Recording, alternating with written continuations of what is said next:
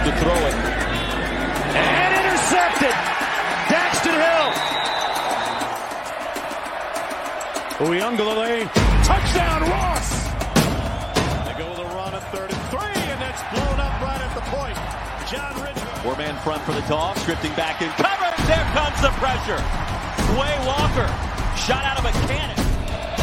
Bennett. Near side. Pass is caught.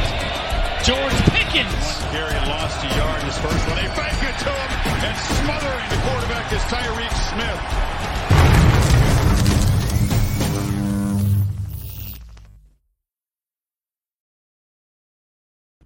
Welcome, Barflies, to another edition of Draft on Tap, and this is a very special one. We've got two very special guests, and one person missing, at least for a good portion of the show. Neil Stopchinski is taking care of some family matters, and so we wish him well.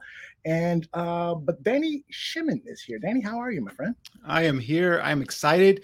We are 2 weeks away from the NFL draft, and like I said last week, man, this is Christmas time for me. Wrapping all the gifts and putting them under the tree, and now counting all your gifts. And this is where it gets all nice, and the juices get flowing, and everyone gets excited about who the Bears are going to pick, or who their respective team that they're rooting for is going to be picking. So very, very excited for today's show.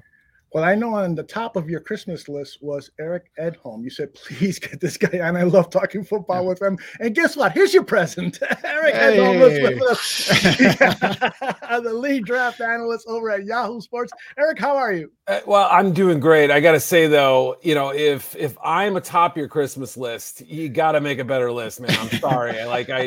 I'm happy to be here. More than thrilled to come on. But I'm telling you, aim higher, man. I'm not that great. I love talking ball with you. I love talking draft with you. And so that's the thing. It's like we connected back at the in Senior Bowl a couple years ago, and ever since then, you've been an awesome guest every year. So we appreciate you jumping on with us. I think of myself as the socks of Christmas gifts, but I appreciate all the bouquets you're throwing my way. Yeah. Hey, Eric, I'd like to ask you a couple of quick questions before I take off and take care of some of my own family members. You live in Chicago. I mean, you cover the entire NFLs, but you live in Chicago. So you're pretty close to what is going on with the Chicago Bears.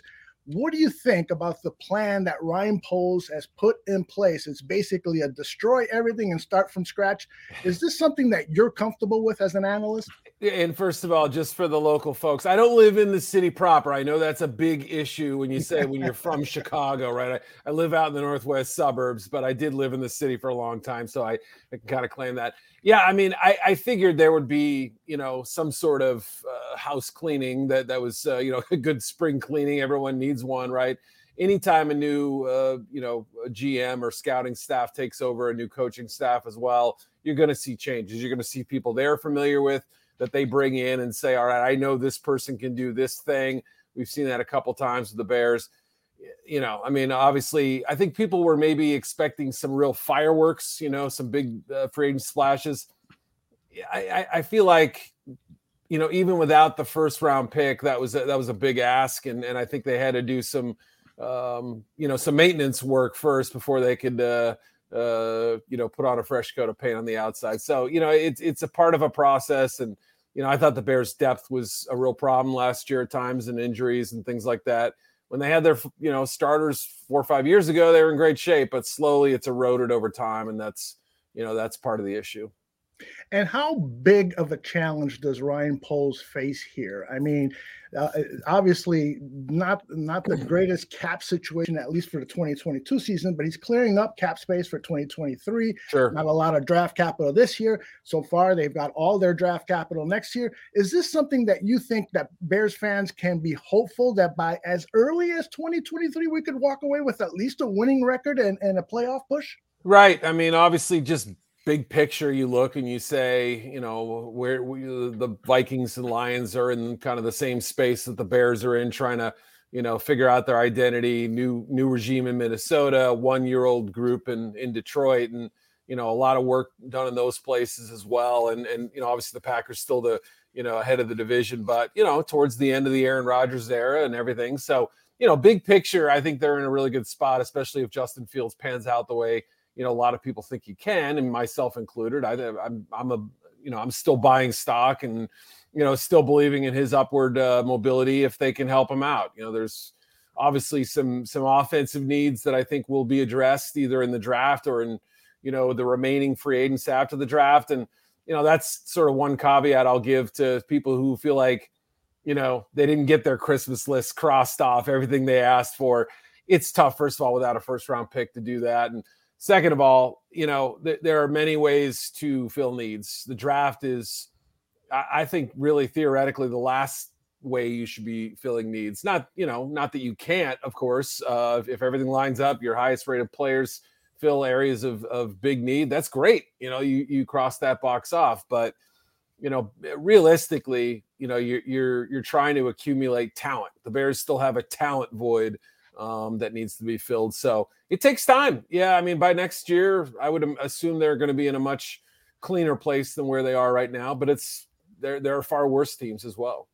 And my last question before I turn it over to Danny is, there was a prominent reporter who created quite a stir on Chicago sports radio and throughout social media, saying that this was perhaps a season that the Bears brass was going to evaluate quarterback Justin Fields. And it's almost like a prove-it year for that young quarterback. And that's actually something that Kevin Fishbane here locally had written about at The Athletic 2 or 3 weeks ago, that this was kind of an evaluation year. Do you take that kind of mindset if you are a new general manager and working with a very young quarterback who you did not draft? Yeah. Or what's your overall opinion on that? Anything Fishbane writes is garbage. Let me tell you. No, I know, I've known Kevin a long time. We're buddies. Yeah, no. I mean, it's a fair point, right? I think that was probably true, with Mitch Trubisky, and so obviously he was taken higher than Fields and cost more. And so, yeah, I mean, that's going to be true anytime that GM and that head coach weren't part of the selection process. And, year one was, you give them an incomplete grade, I think, because there were some good things, the things we liked. Second half in Pittsburgh looked great. And, there was some, the plays in, I think it was the 49ers game that was, eye-opening and things that make you think, boy, with a better surrounding cast, things can be really exciting around here. But, I would say that's not out of the ordinary, but I wouldn't say that, Ryan Poles was secretly telling journalists, hey, make sure you put it out there that we don't like Fields or that we're evaluating him. I don't think it's because that has happened in the past where, people with teams that are connected and kind of drop hints that, maybe we're not as thrilled with the quarterback as the fans seem to be. And, that's definitely occurred in the past, but this is probably as much typical procedure as it can be, I think. Very cool. All right. I'll be listening in on my modern transistor radio, and I'll be back really soon. Danny, have fun. Yeah, you can walk away, Aldo. I got this from here. So just kind of touching real quick there, Eric, on terms of Aldo brought up the Bears are kind of doing, or Ryan Poles specifically doing a little bit of house cleaning here.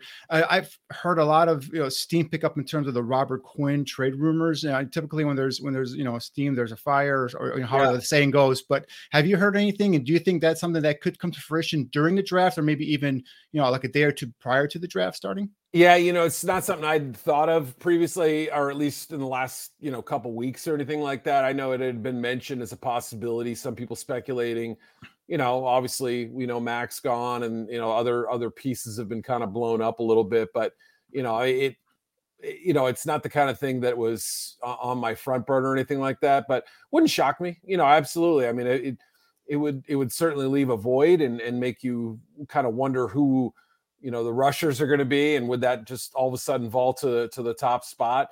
It's a different defensive system. So certainly anytime you have a major change like that, you're going to look into the possibility, but and teams always need pass rushers. He's coming off a great year. Like, his value couldn't be higher, especially, boy, when you consider what happened in 2020, it felt like Quinn was just a shocking disappointment.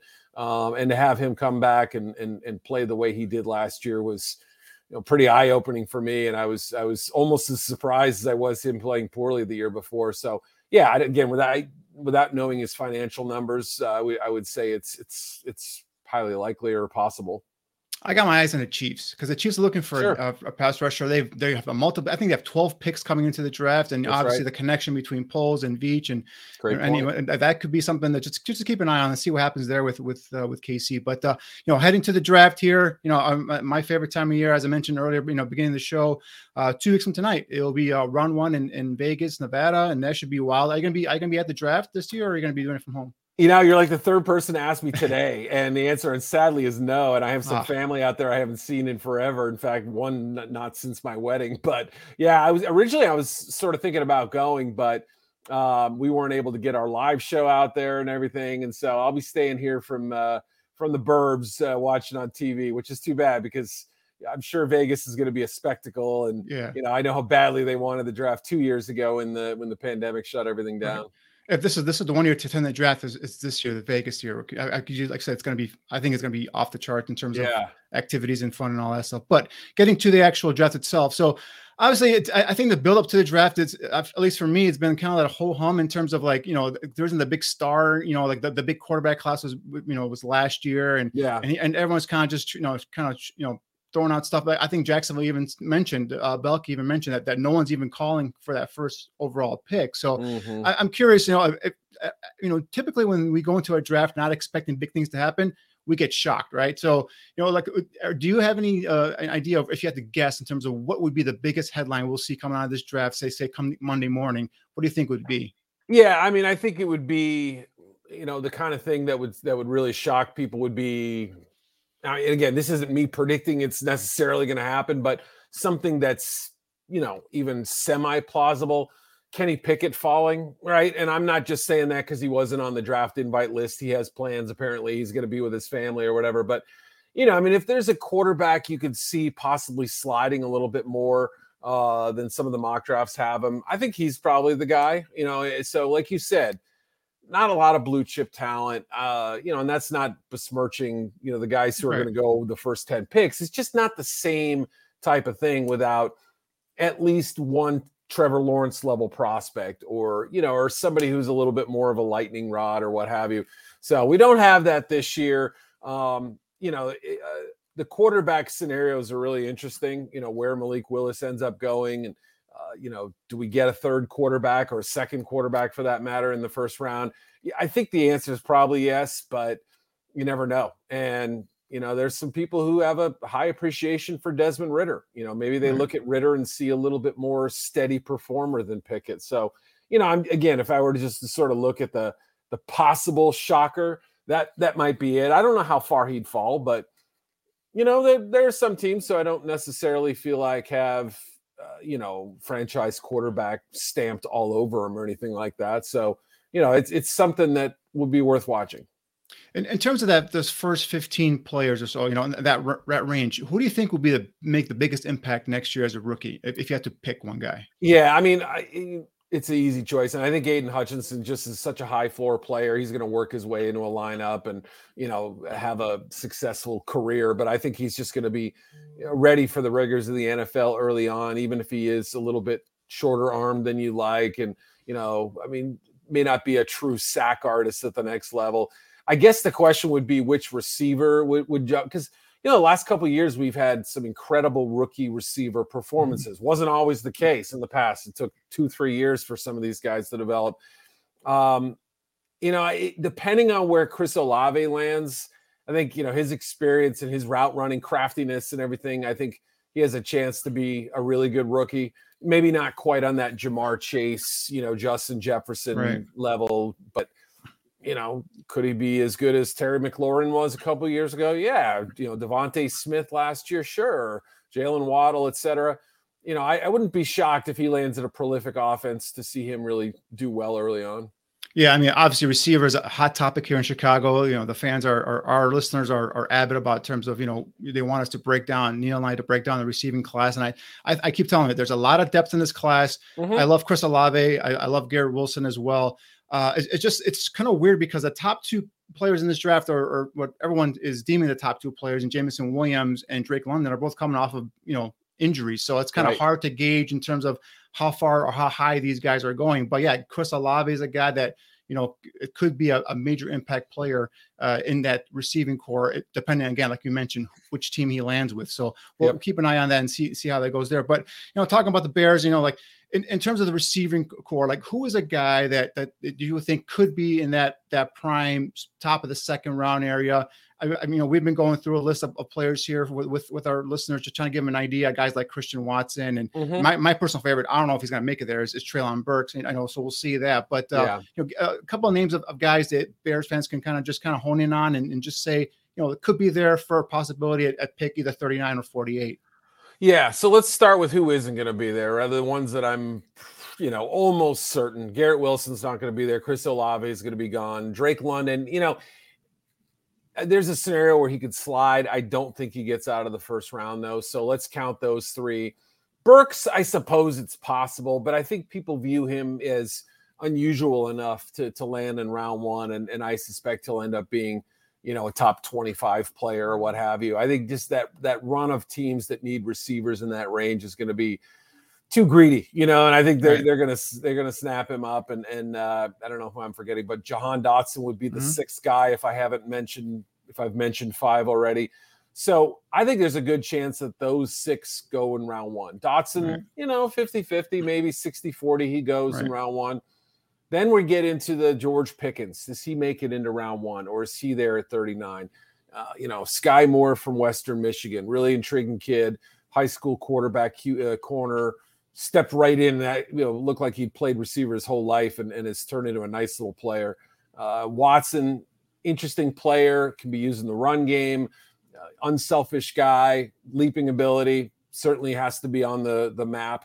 I know a player the Bears have done a lot of work on, would probably, I think maybe at, 39 they pick at or whatever. Yeah. Yep. I think it may be a little rich for 39, but Alec Pierce from Cincinnati, he's obviously, I've heard him described as a faster Adam Thielen, and, that type of guy, I guess.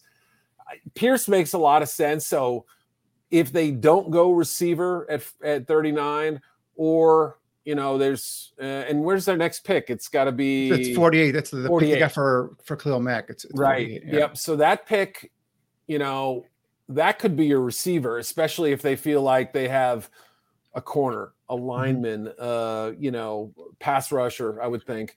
If one of those players they feel like is just too good to pass up, they can double back with the receiver in that say. Jalen Tolbert, too. I forgot about him. I really like him. And, me too. You saw him in Mobile. And so, I mean, that's kind of the lot of characters, at least in terms of the guys who could, contribute right away. John Mechie with the injury, I would say probably not. David Bell, maybe a little bit lower, but those are all guys in that mix. Right. But you just rattle off like 10, 12 names off the top of your head here. And I keep telling our listeners, I keep telling fans, I'm like, listen, there's going to be talent here. So if they don't go, because I think they're going to go offensive line, defensive line possibility for two picks, because, with the Ogunjobi contract falling through, I know they signed Justin Jones and they brought in the kid from the Colts, but he's more of a rotational defensive end. I still think that three technique is a prime position. If a guy that the kid I like is the guy from Houston, is Logan Hall. I know he's been targeted as a defensive end, probably a 5 technique, but I could see him playing that 3 technique in this system, especially with that get off he's got. So I think someone like that, someone like Travis Jones, don't think fans out there don't think that they're not going to go defensive line here with one of these 2 picks as well. So the depth here at receiver is pretty talented. So besides the receiving group, which other position group do you think will make the biggest impact coming out of this draft? Good question. I would probably say offensive tackle has a pretty good chance, assuming that, people are looking at Kwanu and Neal as tackles, and, some of the other guys who, you could put them at guard and be fine with them there. I think that's a pretty strong group overall. And, it's interesting with the Bears too. Obviously, I think, you would assume maybe it's a little bit more focus on the interior, but you could see them certainly drafting somebody who could play either tackle or guard, and then just sort of figure out what you have with, with Tevin Jenkins and Borum and everybody, and kind of, pick the best 5, if you will. So, that's certainly one approach I would say to filling that need. But I think with, Ekwonu, Neal, Charles Cross, Trevor Penning, Tyler Smith, the kid a lot of people have kind of warmed up to. Right. Bernard Raymond, I think, could be a guard, but he could also play tackle too. I'm a big fan of Abraham Lucas. I think he's got to be on the Bears' radar as well from Washington State. It's pretty good top-heavy group, and then the middle is okay.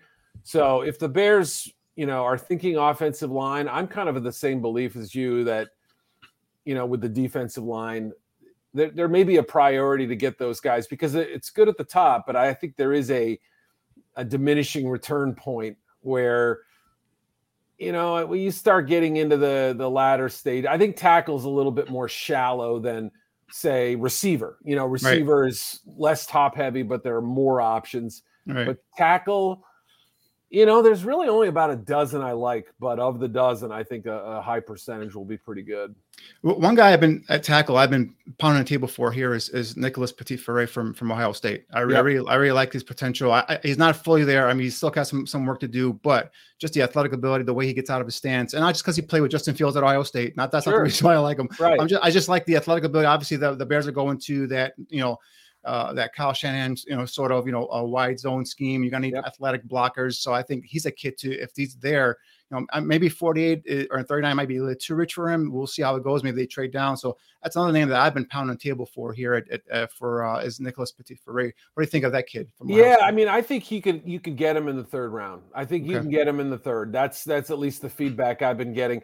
On the one hand, I think people made too much of his struggles against Hutchinson in that one game. Yeah, it was, it's easy to pick on somebody because you watched a couple highlights or whatever. I mean, you obviously can see some of the growth a little bit, and they ran obviously kind of a zone scheme and an RPO type of offense. So there would be some easy crossover there.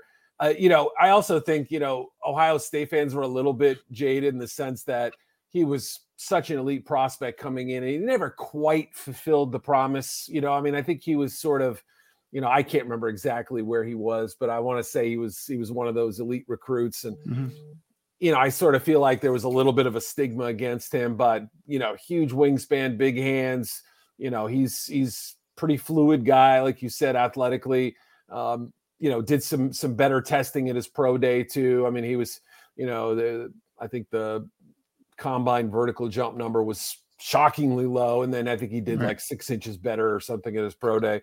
So, yeah, I mean, he tends to get really high as some of those tall linemen do, high in his stance. And, there's still a little bit of awkwardness in his movement at times, but easy to see with his, light feet, good frame, long arms. He's got all the right pieces to put it together. You put him with a good old line coach, and he could be a fine tackle in this league. Right, especially like I said, if you get him lucky enough to get him in the third round, I think that's a high quality value pick there for them. Yeah, 60 to 90, I would say maybe is the range for him, somewhere in that range. Yeah, we'll see where that kid goes, but yeah, I mean, I think he could be potentially come in and eventually be a starter here at left tackle. So, and in terms of there's a player generally, you're looking back at some of these drafts and 2-3 years down the road, you're like, oh man, that guy really flew under the radar. I mean, like, where'd he come from? And whether the kid goes in the second round, goes in the third round, or he goes day 3, is there a particular player or players that you have identified, kind of researching this draft, scouting these players that you think, hey, you know what, 2-3 years from now, this kid's going to be like, huh. This kid really made an impact in the league, and we didn't think he was going to be that big of a player. Yeah, basically, how did he go as late as he did? Right. I mean, that's the question we end up asking every year. I guess a potentially obvious one would be, well, I shouldn't say obvious. If you follow the draft closely, sometimes I'm so in the weeds on this stuff. I don't know what other people know and everything, but. Jelani Woods was kind of a combine, he had his little star day when he worked out at 253 pounds and ran a 4.6 and, crazy jumping numbers. And people looked and said, hey, okay, this kid averaged 14 yards a catch and, had touchdowns in 8 different games. And, he run blocks well. What's not to love? But, he's really essentially a 1-year wonder after transferring from Oklahoma State. But, it was like the light just went on and the opportunity was there, right? They weren't going to ever really feature him at OSU. He moves to Virginia and suddenly he's part of a big passing game there. And, is there still some rawness to his game? Yes, he's not quite the big play threat everyone wants to make him be, but I would say, at tight end, he and Greg Dulcich from UCLA. Yeah. I think both those guys, I think, are going to surprise some people what they can do. Like you said, maybe not right away as rookies, but down the road. Obviously the injured players, if they come back, who knows where Justin Ross is, in his rehab, but he was so good as a freshman. I would probably say the same thing for Pickens as well. His 2019 tape is downright exciting. Right. John Mechie, I think, is a really good player who once he's healthy will be good. And, I'm just trying to think of maybe that real diamond in the rough. Tyler Smith, I mentioned earlier, the Tulsa tackle, Yep. A lot of penalties, some sloppy. He's a bear hugger. When he gets beat, he kind of panics a little bit, but I've seen enough, flexibility, strength, power, unusual traits for a guy who was lightly recruited, at a sub Power 5 school or whatever. There's something about him. I kept going back to him and saying, I think there's a player here. I really think, Yeah. And if you can cut down on the penalties and get him to not be so reactive and grabby like that, I mean, he could be fun. Yeah, I mean, naturally, he's got the athletic ability, the size to play left tackle or even left guard, if you will. But yeah, I could say he's just technique-wise, you can see he's a little rougher on the edges, but that's definitely a guy you could just, what I call a developmental prospect. Bring him in, you coach him up, and next thing you know, you have, like I said, a diamond in the rough. So yeah, but this is gonna be a very, very interesting draft here coming up, in a couple of weeks. So we'll see what happens in terms of around the league. We're focused on the Bears here. In terms of around the league, what are some of the storylines you're going to be looking for when heading into this draft? One of them is a non-draft one, and it keeps coming up, and we kind of keep ignoring it and pushing it to the side and say, well, that's not a thing yet. But what's going on with Kyler Murray and the Arizona Cardinals? Mm-hmm. And I don't necessarily think he's going to get traded by draft day, but the story's not going away. And whether it's player-driven, agent-driven, team-driven, all of the above, I don't know, but that's one. I think a veteran receiver will go, whether it's, in the next 13 days or perhaps on night one of the draft, whether it's, DK Metcalf. I don't know about Deebo Samuel. I haven't talked to San Francisco yet. I haven't really heard whether they're even interested in trading him, but, Terry McLaurin in Washington. I mean, again, I don't, they would only be trading them for financial reasons, right? I mean, the same reason the Chiefs traded Tyreek Hill and, the Packers traded Devontae and so on and so forth. I mean, I wrote about that story today. I think there's going to be an earlier than expected or early run on receivers because the theory is, okay, you lose talent, but you get a player at 25% of the salary or whatever the number ends up being. That's a real motivator for team. If quarterback salaries are as high as they are, great. Wide receivers, some team can deal with it, some can't. So that's a position that I think, the draft will end up providing those teams a little bit of relief for. Yeah, obviously here in Chicago, the rumors are maybe Green Bay could be sniffing around DK Metcalf, and that's one combination you don't want to see here in Chicago with this Aaron Rodgers and DK Metcalf teaming up there in Green Bay. But yeah, I mean, in terms of like around the league, I just kind of just pulling back and looking and seeing what's going on. It's been a real busy offseason, real crazy offseason.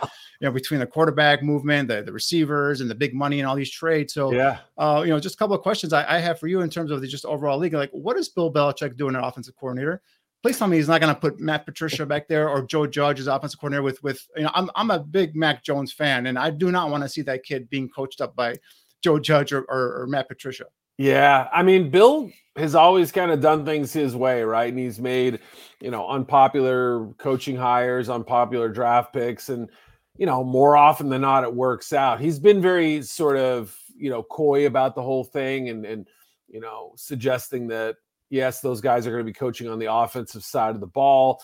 It wasn't entirely clear who was calling the defense last year. Was it his son, Brian? Was it Jared Mayo? Was it him? What was going on? So hard to know where this one goes. Bill typically doesn't go outside the building very often. He hired Dean Pease a few years ago.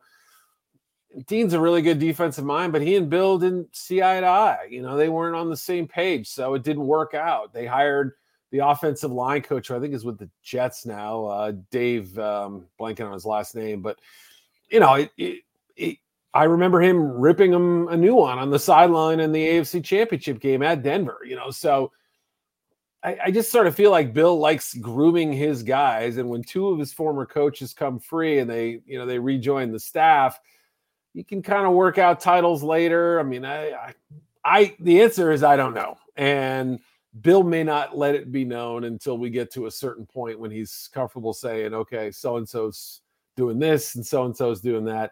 It's going to be an unusual situation, no doubt about it, especially with the young quarterback, as you pointed out. Yeah, that's I don't want Mac Jones to get ruined by anything by Matt Patricia or Joe Judge has to coach him up with. But I see Aldo just popped in the chat here, bro.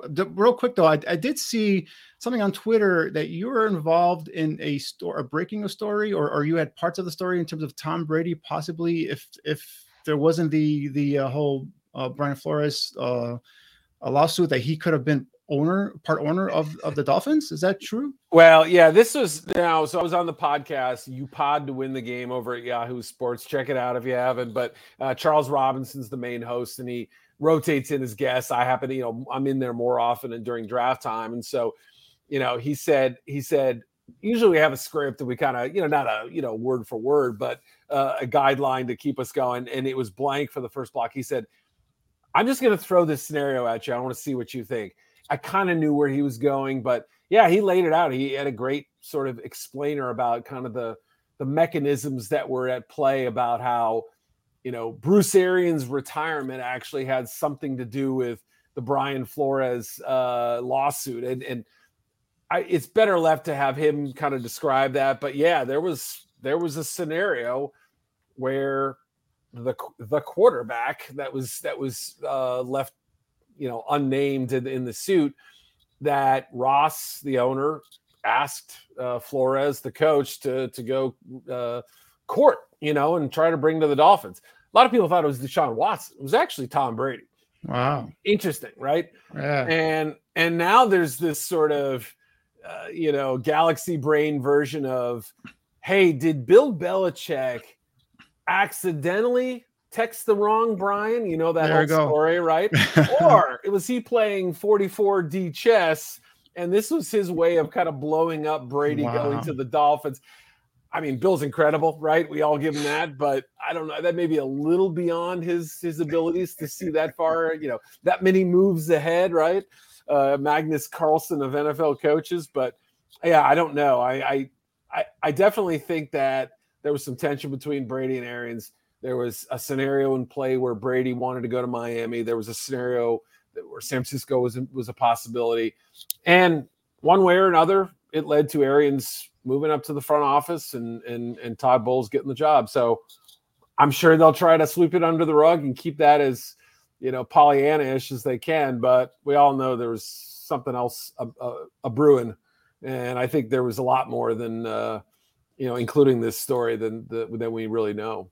Sometimes the things that we never hear about are more interesting than the things we do hear about. Oh, yes. 100 times out of 100. Absolutely. Even 3 or 4 years later, this story would have been like, what? Are you kidding? Yeah. So yeah, I mean, whenever, and that's a good reminder to us journalists, like, just because a transaction happened doesn't mean there isn't a story behind it, right? You make those calls and you find out, hey, how did this go down? And who was this person talking to? And, it sometimes reveals the craziest of scenarios if you do the right homework.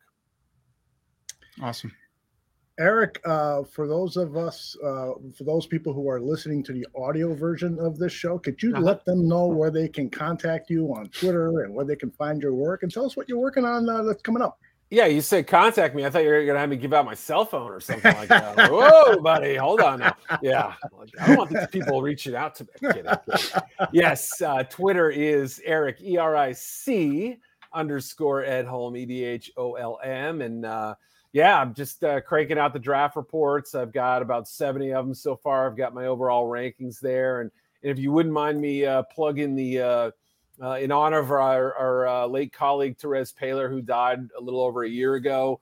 His All Juice team was, his baby. That was, effort, performance, attitude. He tried to fill a 22-man roster with, the guys that really he liked the best, but the guys who checked those boxes. And we pitch hit for him last year after his passing, and we tried to do our best. I feel a little bit more confident about this year's group. It's going to drop early next week, and we're real excited about it. So that's one of the big things I've been working on lately. Fabulous. We'll make sure to share that on our social media channels. I appreciate that. You're the absolute best, Eric. Yes, sir. Although the guy that's going to follow you is going to argue that he's the absolute best. Do you know this gentleman here, Mark Schofield? Yes, I do. In fact, I would argue it's guaranteed he's better than I am. I would have Mark on 10 times out of 10 over me. He's the quarterback whisperer, the guru. Although you guys don't have any quarterback questions, I don't think there's anything to ask. I've seen Mark's rankings. I got a couple questions for his rankings. Okay. Look at that. I may stick around and listen here because I need all the help I can get. No, you'll listen to what I'm going to say, Eric, and do the exact opposite. That would be the best. No, never. Eric, you're the absolute best, second best. That's to be determined, I guess. Thanks again for spending some time with us today. I had a great time, fellas. Thanks, Eric. Mark, how are you, my friend? I am doing well. I'm excited to be back. I'm excited that it's under different circumstances than say last year's appearance when, as Eric kind of pointed out, you guys were in the middle of the quarterback discussion and what you guys were going to do with respect to the quarterback position. It's a little different this year. Obviously, the Bears have a different draft status as they did in contrast to last year. But at the same time, you don't have to worry about trying to make sense of this quarterback class. So you guys at least have that going for you. Mm-hmm. Yes. And we are thrilled, Mark, to not have to be looking at this year's quarterback class. But I mean, if I remember correctly, your team, obviously you're a Patriots fan. Your team was in that quarterback, merry-go-round, if you will, last year, and then you ended up with Mac Jones. Obviously, had a pretty good season. Mac Jones was a guy I was high on coming out of college as well. And so I just asked this question to Eric earlier. I'm like, what is Bill Belichick doing in terms of the offensive coordinator? I mean, please tell me Joe Judge or Matt Patricia is not going to be calling plays in the helmet of one Mac Jones, please. Yeah, I mean, Danny. I mean, I was very interested to hear what Eric said in response to that. And I was hoping he was going to break some news that, they had hired Bill O'Brien, or they convinced, Sean McVay to, suddenly become an offensive coordinator, because as it stands right now, it looks like it's going to be either Joe Judge or Matt Patricia. And Bill Belichick has sort of said that, look, these guys have offensive backgrounds. Joe Judge with some time as a wide receivers coach. Patricia sort of started out on the offensive side of the ball before moving over to the defensive side of the ball. But it's worrisome to me. And it's not just me. Look, Dan Orlovsky said it,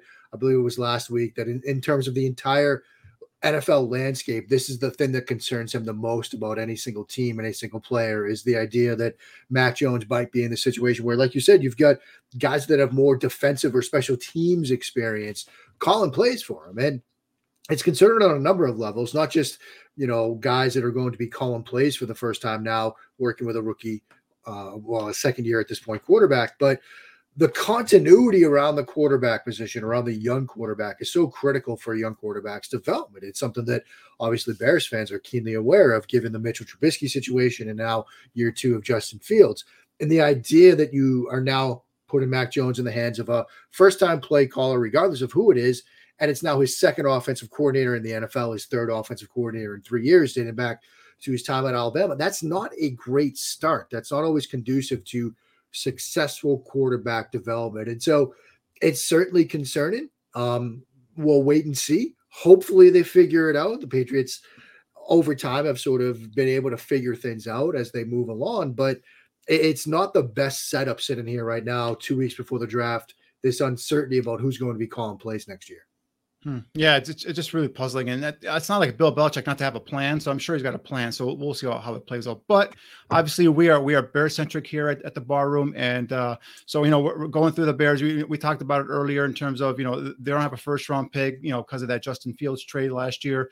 They're looking right now at pick 39 and 48. The 40th pick is the one they got from the Chargers for Khalil Mack. So obviously the needs for the Bears, receiver, offensive line, cornerback, those are the three top, positions, if you will, if you throw it up there and say any one of those three guys with those, first 3 picks, should be good players. So going to the receiver side, and obviously this is another loaded class. I read your article in terms of, the class being, bigger in terms of I think you added 3 or 4 more players this year to your top list than the previous year. So, just go through. I know Drake London is your top guy, and I'm a big Drake London fan. However, coming off that ankle injury and not having that speed, the explosiveness, like a Garrett Wilson, for example, who I think is like 4th or 5th on your list. You're curious how you come to that decision in terms of your London first and then Garrett Wilson, 5th or 4th. Yeah, I mean, and this wide receiver class, even at the top, I mean, they're all extremely talented players. And as I sort of wrote in that breakdown of these players, you're going to tell me that 1 or 2 or 3 of these different guys are your wide receiver 1. If you could ask 5 different people, you might get 5 different answers. I certainly understand. And there is a case for Garrett Wilson to be a wide receiver 1, whether it's the production he showed at Ohio State, the explosive playmaking skills, what he offers after the catch. There are certainly things that he does at a very high level. What I really like about Drake London, though, he has that ability to be that sort of, he can be an X receiver. Certainly a lot of people look at him as potentially a big slot at the next level, but he has that ability and experience to win on the outside, win on the boundary as that X receiver where you don't get the benefit of the two-way go or sort of, tighter alignment where you have that two-way go, whether it's a slot or a flanker type alignment. He's got a lot of experience against press aligned defenders, and he separates in 2 different ways, whether it's late in the down with his frame, his size, and his ability at the catch point, or even early in the down where you see him against Washington State, you see him against Arizona, where he's separating at the line of scrimmage against press aligned defenders with his footwork, with his release package. I think he's very clean off the line. And I think that puts him in a position to translate well early in his career. Wilson is sort of a guy that he's going to contribute early, but I think it's going to take some time to fill out the rest of his game. I think he's going to be a good receiver early, potentially a great receiver later down the road. I think London can step in and serve in a variety of roles, the X, the big slot, and separate early against press alignment, separate late in the down using his frame. I think that when you watch him, you see a guy that's going to separate as well as he did in the Pac-12. That's going to translate to the National Football League. And that's why I'm high on him. But, whether you like Olave, whether you like Williams, whether you like Wilson, whether you like Treylon Burks, I mean, these are very talented receivers. I think we're going to see whether it's 5, maybe 6 in the first round when the first round is finally done. And like I said earlier, I'm a big Drake London fan. I kind of comp him to a little bit of Mike Williams. I'm sorry, yep. Mike Evans from the Buccaneers in terms of being a big body guys, even if he's covered, he's still open because he's got the big catch radius, the big frame. So, is there any word in terms of? I think USC's pro day is coming up soon. Is there any word that he's going to be able to work out? Yeah, they had pushed back like his portion. They're going to have a second sort of pro day for him. So we're finally going to get to see him test a little bit because obviously people are waiting on a 40 there. They want to see some explosiveness testing from him. They want to see those agilities, see what he's able to do coming off that lower body injury. Because, I mean, the Mike Evans comparison is one thing that I've seen a lot. I think it does make a lot of sense. Similar play styles, obviously similar size. Guys that can, Evans, London, they're both guys that, like you said, can win in those contested catch situations. And I know there's a bit of hesitation right now when you use the phrase sort of contested catch receiver. People think it's a nice way of saying he just can't separate. And look, as a Patriots guy that saw his team draft N'Keal Harry, another sort of contested catch receiver, I understand the hesitation. I think with London, though, he's a guy that can separate. People sort of gave him that contested catch receiver tag, and initially people were like, oh, that just means he can't separate. He's not going to be able to get away from corners of the NFL. I think when you study him, when you watch him, you'll see a guy that can separate certainly separated on Saturdays, and I think he's going to continue to have that ability to separate on Sundays. Yeah, like you mentioned, expectation is right now is 6, possibly 7 receivers could go in this first round. So we'll see how that plays out. So I've been talking to our listeners. I've been trying to tell them, hey, listen, there's plenty of players in this receivers club. There's going to be players coming in, day 3 that are going to be able to be contributors here, as rookies. So we'll throw a couple names around, but just kind of concentrating in that second round group. A guy that I don't know if he's going to be there, but a guy I'm really high on is Treylon Burks from Arkansas.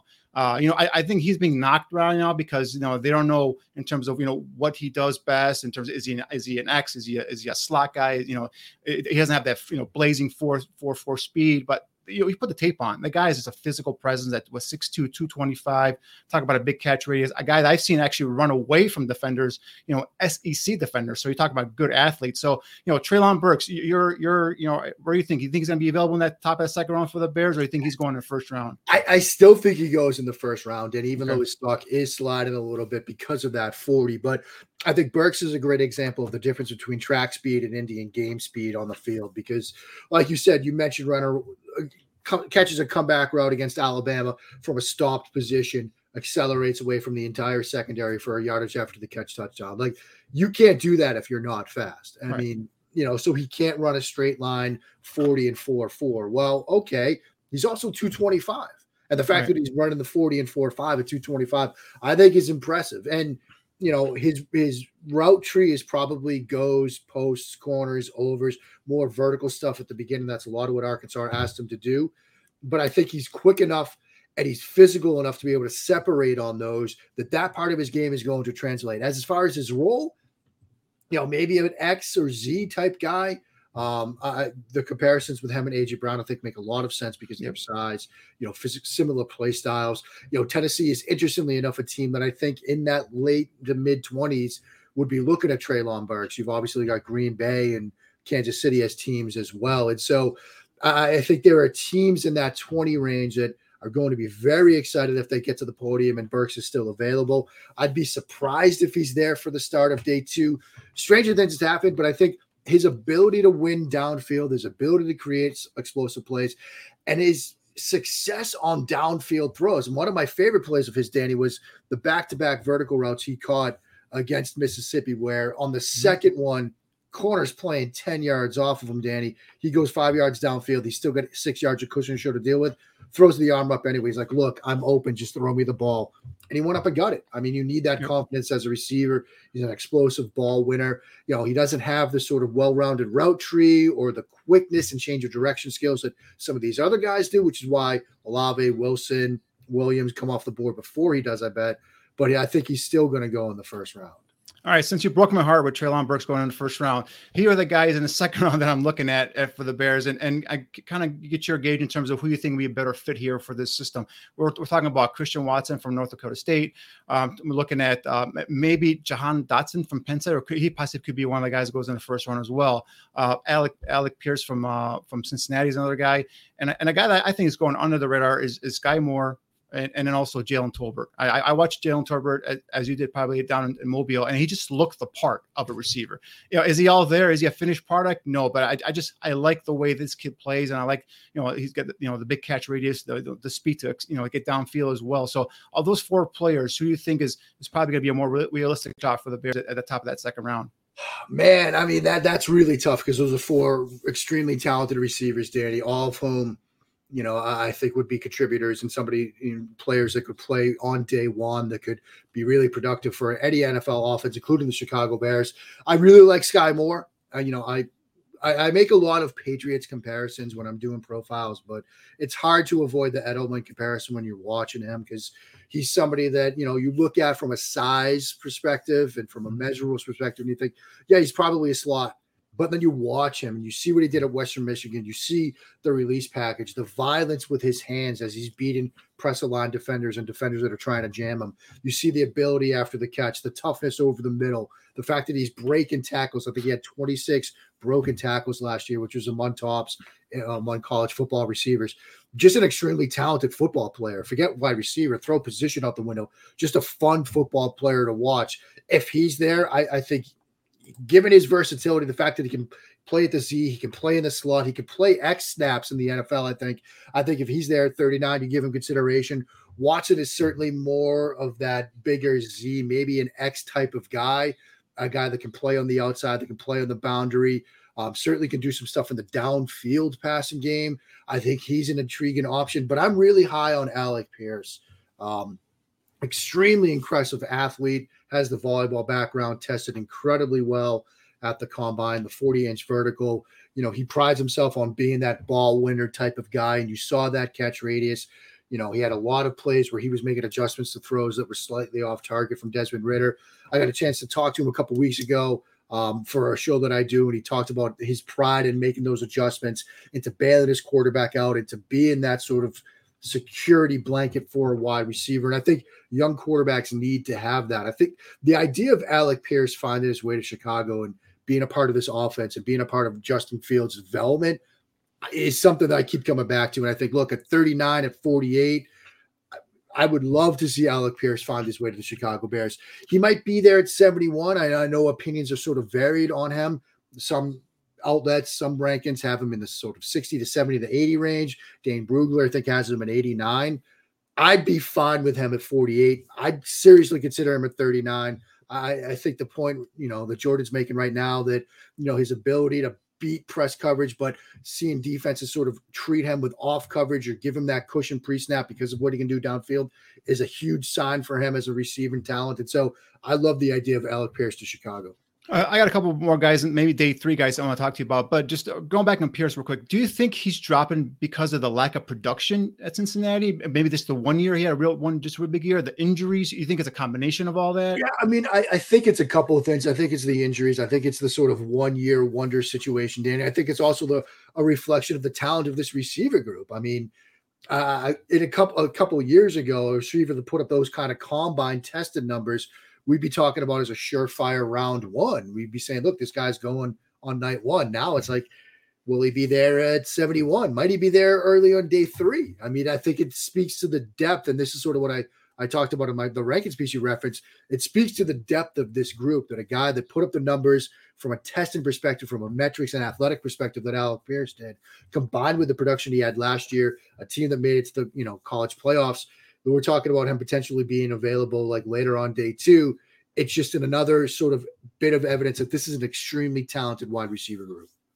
So a couple of guys, well, actually one guy that I would pound on the table for, day in, day out, and I don't care where he runs at a 40. I just seen this kid's tape, and I think he's a hell of a ball player. Is David Bell from Purdue. I think this guy is if he drops in that 3rd round range, I think he could be a potential steal for anybody. So I think I just kind of your thoughts on David Bell. And there's 2 guys I want to run by you real quick for day 3. Yeah, sure. I mean, Bell's interesting because, like you said, like a very talented football player, but the testing has really seen his stock fall. I mean, prior to the combine, you're talking about he was in the mix as sort of a guy that could sort of sneak maybe into the 1st round. Now we're talking about him, like you said, maybe being there a little bit later on day 3. I mean, his movement skills, his route tree, it checks a lot of boxes. I think what's really, cooled people on him is what we did in Indianapolis and followed up the game with his pro day. It's just kind of got people wary about, okay, is he going to be athletic enough to translate? Because, we saw from Burks what he did. Burks is also playing bigger, and, he's a bigger guy. Bell certainly isn't that. And so I think that's really what's caused him to fall. But it's hard to sort of watch him on film, see the production and say, are we really going to shy away from somebody just because of what they did at their pro day, just because of what they did at their combine? The problem from Bell is you look around and it is such a deep group where that might make it easier for a general manager to say, well, I'm going to go for Alec Pierce or Khalil Shakur or somebody else that maybe doesn't have the type of production year in and year out that Bell did at Purdue, but it's easier because I've got that testing to fall back on. It makes it an easier decision. And so just kind of going to talking to our listeners, like people in the chat, and I keep telling them, me and my partner Neil, who's not here right now, but we keep saying this is a deep draft class. There's going to be guys in day 3, like we mentioned earlier, that are going to come in and contribute. And 2 guys particularly that I've gotten zeroed on in terms of for the Bears specifically, because I think the Bears could get 2 receivers in this draft. I think that's how much they need that position to fill, and also the talent here in this. So 2 guys I want to touch base on real quick.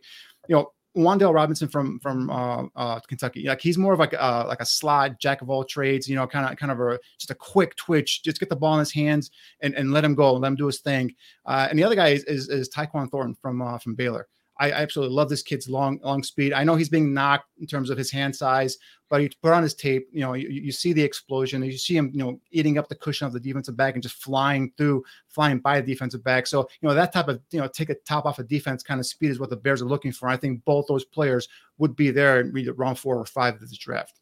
Yeah, and both incredibly talented receivers. I mean, with Tyquan, look, you're talking about a guy that's got true track speed, like true burner speed. Like you talk about giving guys cushions pre-snap, like you're going to have to give him that 8, 9, 10-yard cushion because he's got the speed, like you said, to take the top off the defense. And hand size, yeah, but if there's nobody within 5 yards of him, hand size is a little bit less of a concern. Like if you're drafting him to be sort of a underneath receiver, hitches, shallows, and things like that, then yeah, you might be a little bit more concerned about what's going to happen at the catch point. But if you're drafting him, it's look, we're going to give you 8s, 9s, and 7s, and that's what you're going to run. Get over the top of the defense and get some separation. And I think that what we saw from him on film, combined with the way he's tested, tells me that he's going to be able to do that at the next level.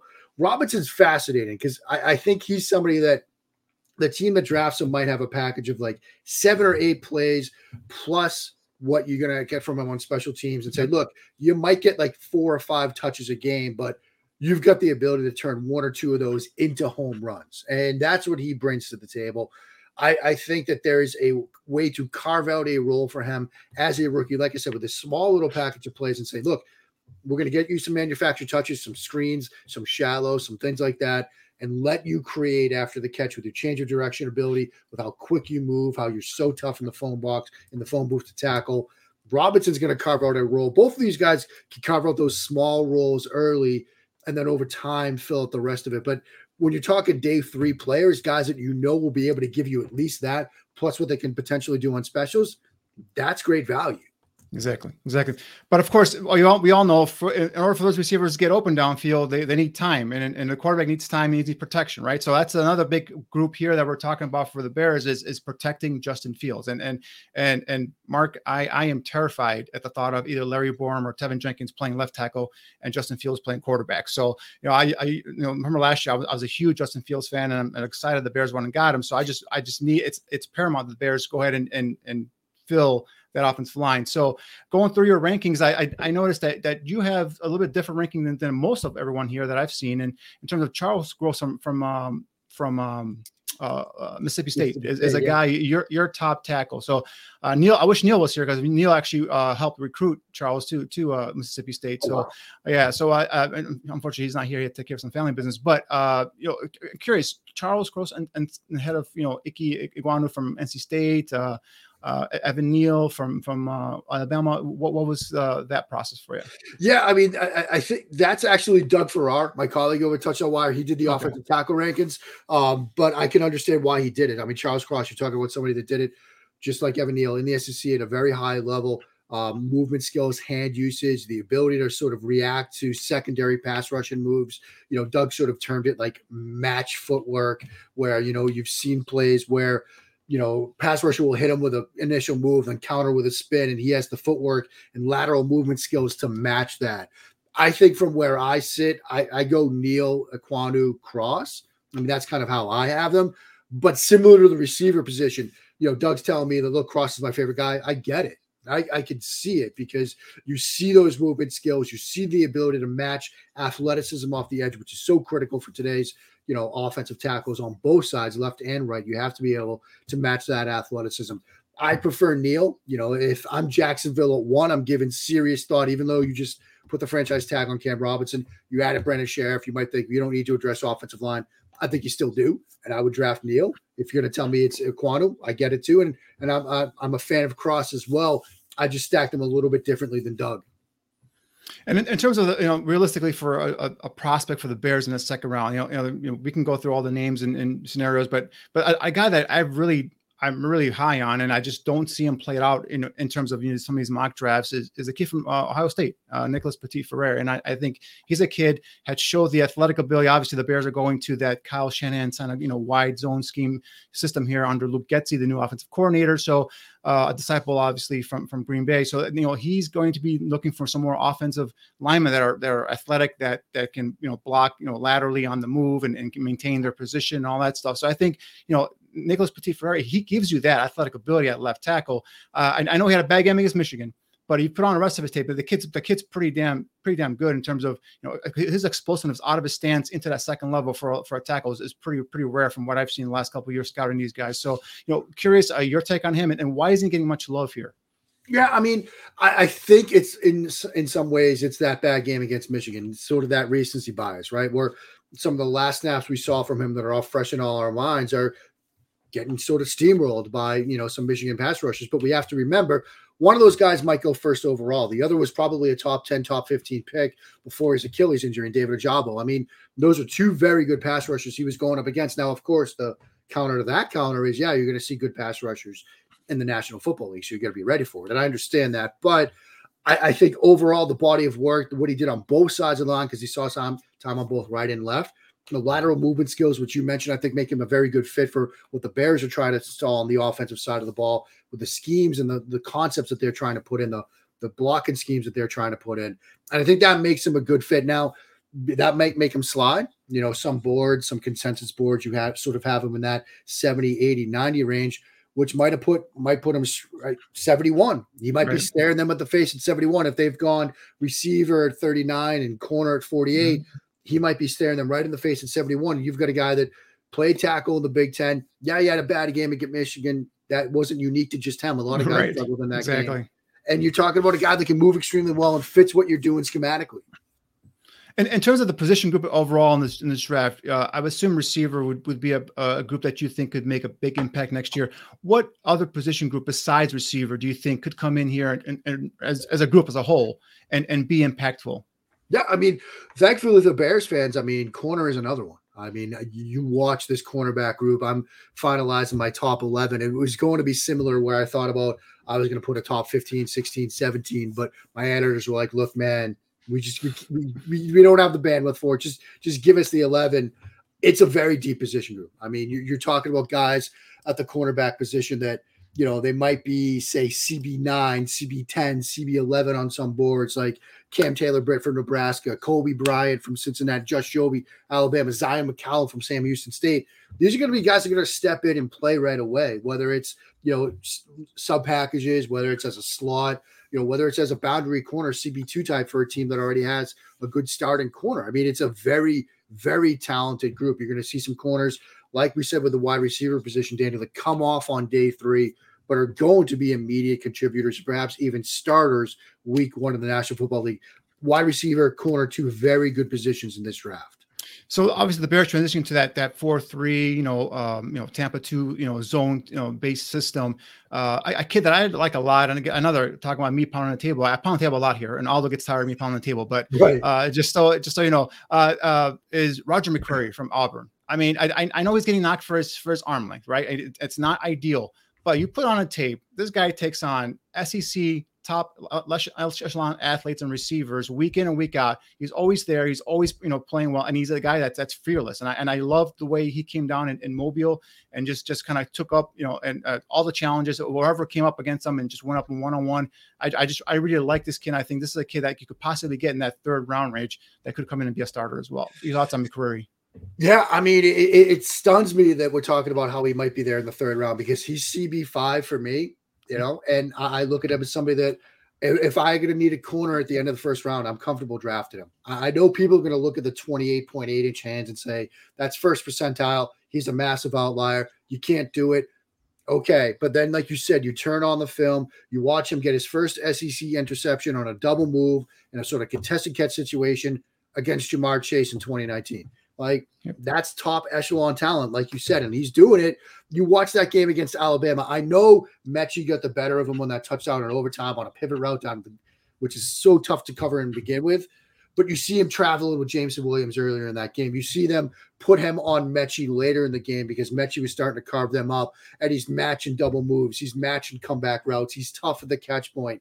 Maybe the short arms mean that he's not going to give you a ton of interceptions. But I think the fact that he has the technique, the tenacity, and the experience against that elite talent coming out of the SEC, I'm a huge fan of his game. I would draft him late in the 1st round. If he's there at 71, it's a run to the podium situation if you haven't addressed corner already. Right. For me, my favorite corner is McDuffie, but I don't think he's going to be available there for the Bears at 2nd round. I think he's going in the 1st round. But a guy that I turn on the tape, Mark, and I don't know if this is the same way for you, but I couldn't get my eyes off him. And he's not going, probably not even going to go day 1 or day 2. Is this kid Marcus Jones from Houston? Talk about an electric, quick twitch player.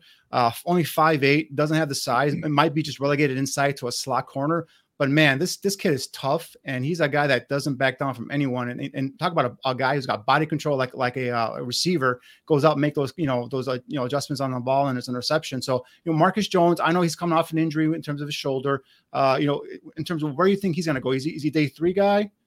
Yeah, he's probably more of a day 3 guy because he's probably, like you said, going to have to kick inside because of the size. He's probably going to be more of a slot only guy. I compare him in a way to sort of Elijah Molden, who I really liked in last year's class, who's slot corner at Washington, saw some time at safety, just tenacious type of player, like always was around the football, would help in run support, has no qualms coming downhill. But then you see the man coverage skills. And look, you've got to be a good man coverage corner if you're going to play in the slot, because on the flip side of that two-way go conversation we had earlier about receivers, Now you're giving up that two-way go. You've got to have the ability to move laterally, to get an initial punch or a club technique or a jam on somebody, and then match and mirror them, trying to eliminate that two-way go. It's tough on the inside for corners, and he's got the ability to do that. So I think, look, when you remember that for many teams, that slot corner is a starting position, like there's value to be had there. Even you say somebody's going to have to kick inside, then you're going to have to wait on him. I say, look, if he's going to be a starter, if he's going to be out there for the first play of the game, that there's value there to draft him earlier on day 2. Mark, I'd like to squeeze in a couple of questions from the chat room. I know we got you on overtime right now. So let me start with Stephen Nagishi. He asked the question, is 3 tech D linemen still a need for the Chicago Bears, and which player would be available for the Bears to take? Danny is shaking his hand saying a 3 tech is definitely necessary. And I agree with Danny. I mean, that's many people were saying that's the most important position in Eberflus's defense. And so a 3 tech defensive lineman, you probably need a couple of them on the roster. Anybody there that you think might fall to round 2 or 3, a day 2 pick that the Bears should consider? Yeah, I mean, Perrion Winfrey from Oklahoma, who had himself a fantastic Senior Bowl, probably projects in almost ideally as that 3 tech and a 4-3 defense.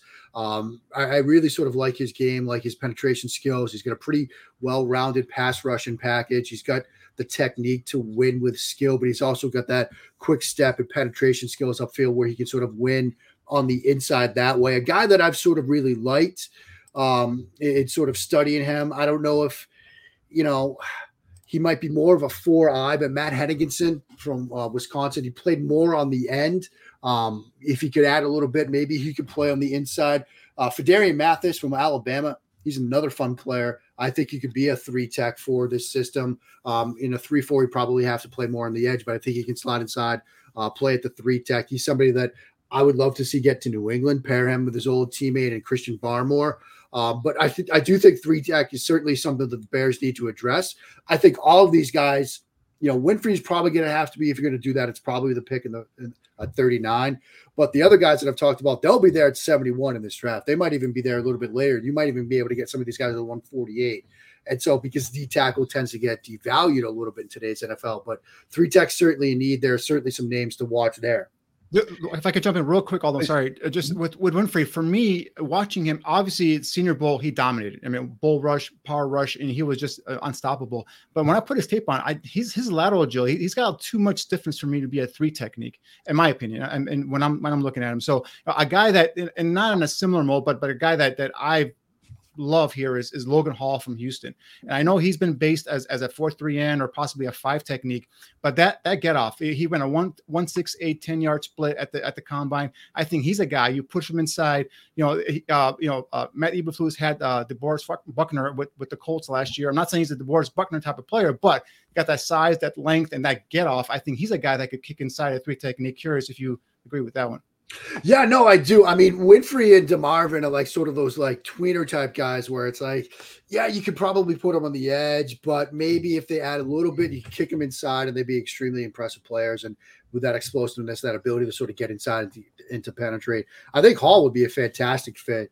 Now that you've brought him up, Danny, for the Bears there, you probably have to do it again at 39. Because I think some teams are going to look at him and say, yeah, you can put him on the outside. Yeah, you can kick him inside. There's a lot of versatility there.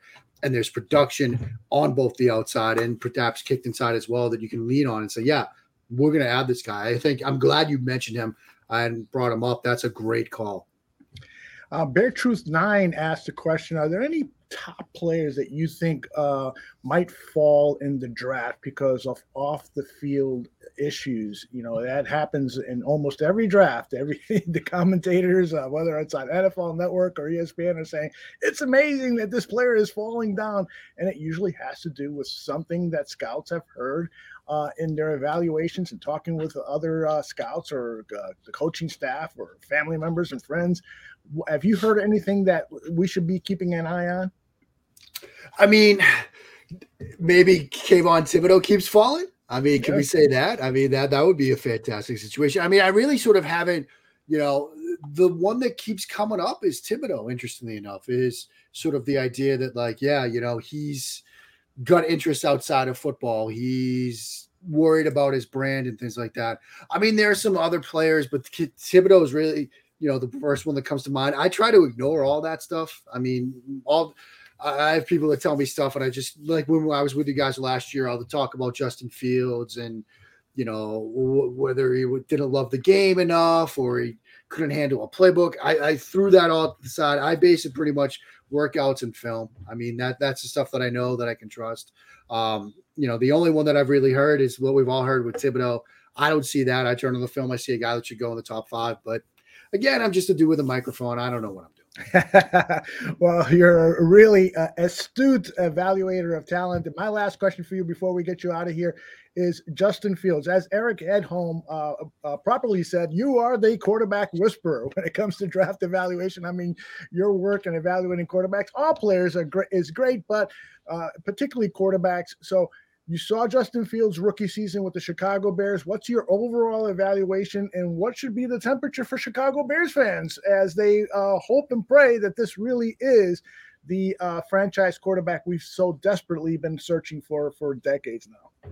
Yeah, I mean, look, I remain extremely high on Justin Fields. I mean, it was a situation last year which kind of unfolded the way many feared, right? With sort of a lame duck general manager, lame duck head coach. Now you've got new minds coming in, with an eye towards quarterback development. And the goal here is to get Justin Fields where he needs to be. And we've talked about some of the concerns with the offensive line and some of the weapons around him. We talked about ways to address it. But I saw a quarterback on film last year, even with all of that, still showed me at times that, like, yeah, this is the guy. Yeah, the ability to rip throws into coverage. Yeah, the ability to move around. Were there mistakes? Yeah. Were there things that he has to clean up? Absolutely. As with all young quarterbacks, decisions have to come faster. You have to be able to sort of identify pressure earlier in the down. If you're going to rely on reaction skills, that's going to help you on Saturdays. Might not help you on Sundays when the athletes are bigger, faster, and stronger. So he's got to get better from the protection side of things, get it ahead of pressure packages, get it ahead of simulator pressures. But that's as it all young quarterbacks have to deal with. Even, we talk about Mac Jones, some of the mental stuff that he's brought to the table, still has to clean that stuff up as well. But I'm extremely high. I remain high on Justin Fields. They have to help him a little bit. He has to get a little bit better, but it's always important to remember now he gets the benefit of that first full offseason. This time last year, he's doing draft prep, he's doing combine prep, he's doing interviews and top 30s and learning 17 different playbooks. Now, even though it's a new playbook, he has that whole entire offseason now in this new system to get rolling. And so I remain high on him, and I'm very optimistic about what we'll see from him this year and next year and beyond. Thank you, because that's what I'm trying to tell everybody here is like just take your time, relax. It's a process. We look at the offensive game plan they put for him versus the Cleveland Browns. I could tell you that the people were calling, organizing that offense, they had no idea what they're doing. Yep. So thank you for echoing those sentiments. I'm glad I could help with that. Oh my God, it's you don't understand how bad it is. I mean, we haven't seen a quarterback develop here in Chicago in forever, so that's it takes some time. I understand the trepidation and the fear. Just as somebody that had him QB2 last year and was a huge believer in Justin Fields, nothing I saw last year, even with the mistakes, has moved me off of that position. But just kind of going to this year's draft, and obviously, the big thing was there isn't a superstar in this group, right? And then now all of a sudden, as it happens every year, guys get pushed up the board. So now we're seeing Malik Willis, so a guy I had as my QB2 coming in. I think Kenny Pickett should be QB1, but that's neither here or there. But I see him now going mocked as high as 2 to Detroit, which I think is crazy. It's ludicrous. But I think 3 eventually will go in this first round. Do you agree with that, or do you think it's still going to be 1 or 2? I think 3. I mean, I keep telling people Vegas is so good at what they do, guys, because the number I keep seeing is 3.5 is the over and under. And it's like, I could see 3. I could make a case for 4. It's really tough. Would Corral be the 4th guy for you? Yeah. I mean, if we get 4, I think it'd be Willis, Pickett, Ritter, Corral. I think those would be the 4. I think, Willis is the guy that's being talked about as the first one off the board. And, he's my one, and it's because of the upside this year. I think this is the year where, like, if you're to take a swing on upside, you might do it because of the questions about this group on the whole. I think Pickett is extremely talented quarterback. He's my 2. Similar to the wide receiver discussion, you're telling me Pickett's your 1. I more than understand that. I can see it with him, the willingness to attack the middle of the field, the willingness to work through progressions, certainly checks the athleticism box, maybe not the way Willis does, but athletic enough. I think we get 4 because teams are going to start to panic. We're wondering about what Carolina's going to do. You see them teams that we all know, Atlanta, Seattle, Pittsburgh, maybe New Orleans. The teams that are sort of thinking quarterback. There's usually a team that comes out of nowhere and does it. You've heard maybe Tennessee at the late half of the first round. And then obviously what Detroit does, they've got 2 and 32. Did they do Willis at 2? I've been told probably not. But that pick at 32, maybe they move up, maybe they package something if somebody starts to slide, or maybe they stay at 32 and do it. But I think we sitting here right now, I think we get 4, at least 3, maybe that 4th late in the first round. I'm sure the legal profession is still upset that you left that. They're really not, Aldo. They're not upset about that at all. Oh, we're very, very happy that you're doing what you're doing because we learned so much. And it's so entertainingly delivered. Mark Schofield, tell people where they can follow you on Twitter, what you're working on, anything you want to promote. Please take as much time as you like. Well, guys, thanks so much for having me back. Always love coming on. Love what you guys are doing here. It's such a great product what you guys are putting out. I'm huge fans and believers in what you're doing. You can follow me on the Bird app at Mark Schofield. Hey, I did it right. I always StreamYard mirrors it. I always have to practice it, but at Mark Schofield on the Bird app. Doug Farrar and myself, we were finishing up our top 11 or so at each position. We've got corners and safeties left. I've got corners on Tuesday. Doug will finish it off with safeties on Wednesday, or it's Monday, Tuesday, something like that of next week. Then we'll do top 50, then final mocks, underrated players, things like that. But you can check all that stuff out at touchdownwire.usatoday.com. Are you and Doug ever going to collaborate on a book, co-author a book? We've been asked that. Aldo. I'm gonna tell him as soon as I log off that we got more people asking for that because I think it would be a ton of fun to do. Trust me, if you guys do that, I'll buy multiple copies and hand them out to our followers here because anything that you guys write is must read. Really admire your work. Thank you, Mark Schofield, very much. Guys, thank you so much. This was a blast. Appreciate it. Right. Take care now. See you guys. All right, Danny. How about that for a Christmas present? Mark Schofield and Eric Edholm. It's funny for our listeners. Aldo had to cut me off because I could keep going here all night asking questions and just hogging these two guys and just talking ball and talking draft. So this, like I said, I love doing this. So.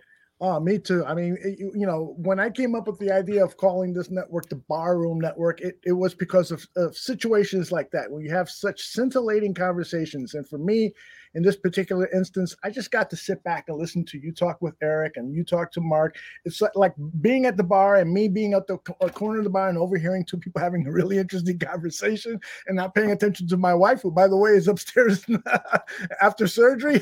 So that's what this has been like for me. And we still have more football talk to go. So, and there's been some questions that I've been collecting in the chat area.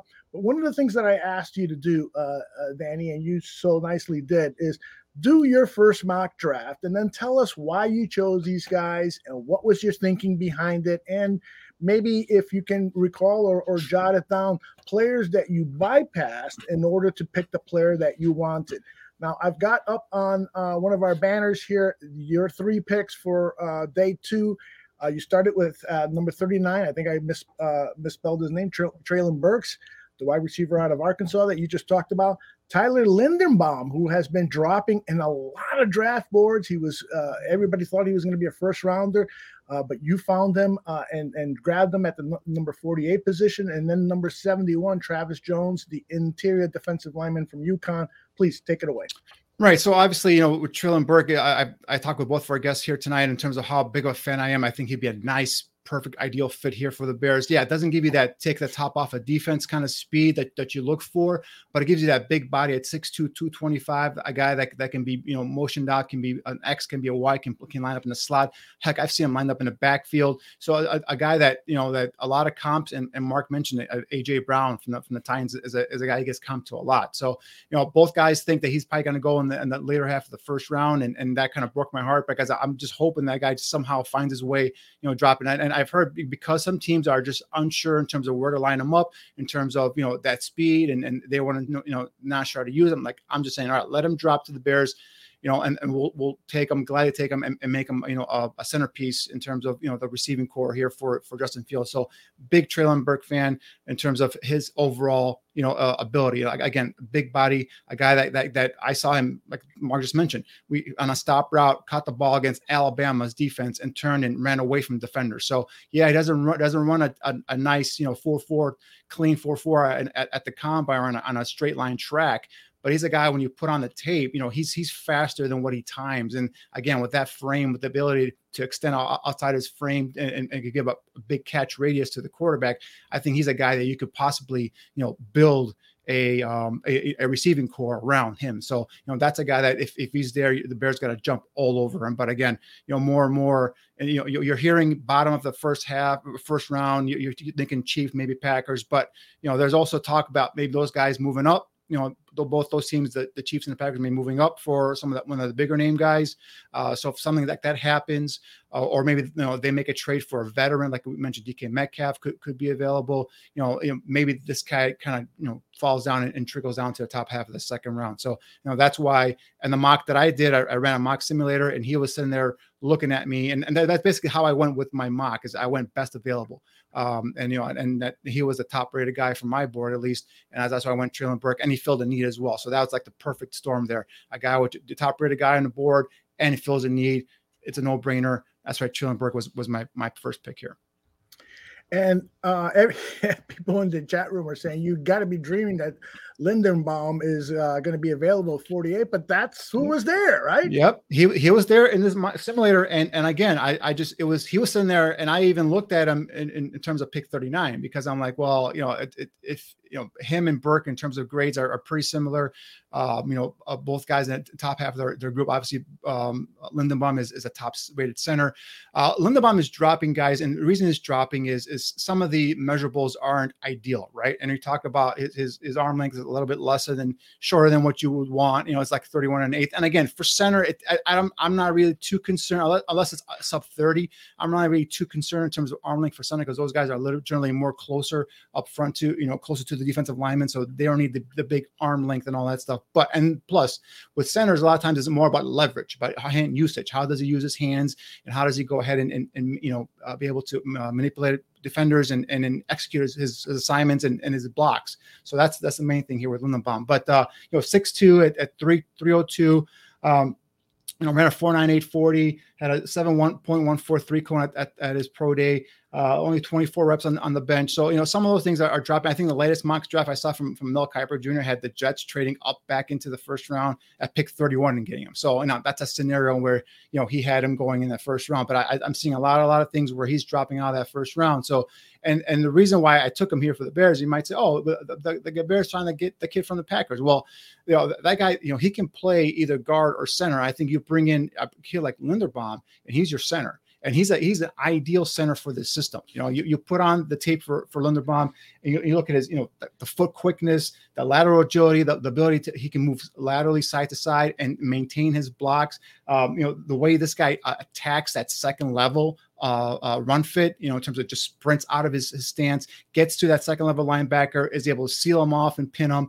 The way he executes those reach blocks, right? Those are those interior defensive linemen that are outside his frame here, and the way he can get snap the ball, reach to that defensive lineman, be able to again use his hands and leverage. This kid was one of the top wrestlers in Iowa, and then usually centers that are wrestlers in high school turn out to be pretty good football players. So, the way he gets in there, gets leverage, turns his hips, jumps into the gap, and then seals off that defensive lineman is just phenomenal. So, this is a kid that is bar none at the top center in the draft. So if he's there for the Bears, he fills a need there at center, but then he also allows you to move Patrick over to guard, and now you fill two positions, right, of need with one draft pick. So that's why I said, a highly rated player falls out of the first round, sitting there on this simulator at least, and I went ahead and grabbed them, and now I fill two positions on the offensive line. let's stay with that line of thinking that you just brought up there. So if Linderbaum, incredibly falls to that position and the Bears select him, he'd be, the next center for the next 10 years. I think that's indisputable. And now you've got at least a temporary a Band-Aid for the right guard position. We know that at the left guard is Cody Whitehair. So who on this roster would play the tackle positions, because then you're faced with the situation of having to sign somebody who's going to be dropped coming up, because really there are no credible offensive tackles available in free agency today, other than players who have had injury histories. Well, the one guy I come back to is Dwayne Brown. He's still out there, and he's a guy that, he's not the same player he was, a couple years ago, but he's still a viable veteran that could come in on a short-term deal, 1 or 2 year deal. And then this, I don't know exactly which pick. It might have been pick 71 with Travis Jones. I think either Bernard Raymond or Nicholas Petit-Frere there. And I thought long and hard about going that way, right? Excuse me, going one of those offensive tackles instead of Travis Jones. But I keep saying that interior defensive tackle position is still a need for this team, right? Now, Travis Jones is not the 3 technique ideal fit, body frame fit, but he's a guy that's got power. This guy takes out blockers. Excuse me, get some water here real quick. Please go ahead and do that, because that is my concern. The more I do these mock drafts, the more I analyze this, and I say, man, it's almost like the Bears, I hope they don't do this, but that they might be reaching for a tackle, because the quality of tackles who are considered plug and play offensive tackles, I don't think there's that many of them. I think that once you get to day 2, it really starts to deteriorate quickly. So I'm concerned about that, but please go on with your thought. Yeah, so that's why exactly I was thinking. I'm like, all right, I love Petit-Frere. I've been talking to both our guests tonight. This guy can come in and play left tackle. I just don't know if he is a starter day 1. But I mean, I would, if I draft him and pick 48 or pick 39. Obviously, he's going to come in. He's going to be my starter for me. But for me, Travis Jones is a guy that can come in. He can start at defensive tackle. He's a guy that can come in and be one of those guys that could play up over the guard. He's a guy that can go ahead and occupy blockers and allow your linebackers to make plays sideline to sideline. And he's a guy that showed ability to get up into the gap and cause some penetration, cause some disruption into the backfield. So that's why I'm very high on him. For me, his grade was a little bit more higher, and I think it'd be a bigger impact. Yes, the offensive tackle position is still a very big need, and I think someone in the chat earlier asked me to pound a table for either Borom or Tevin Jenkins to play left tackle. I'm sorry, I will never pound a table for either Borom or Tevin Jenkins to play left tackle. I'll pound for them to play right guard and right tackle. I have no problem with those guys. The combination, however you want to do. You want to do Jenkins at tackle and Borom at guard, or flip them around. That's cool. I'm good with that. So that's why if you go ahead and you put, say, for example, Tevin Jenkins at tackle, right tackle, you put Borom at right guard, or if in my scenario here, you put Linderbaum in center, you put the kid from Green Bay over at right guard. Now you have Borom to be able to be a swing tackle, can give you a backup in terms of left or right, but in terms of starting every day, for 17 weeks. I would be terrified to see one of those guys being my full-time left tackle. There you go. You ever been to a bar, Danny, and the bartender yells out, "Last call," and right at that moment, one of your best buddies shows up?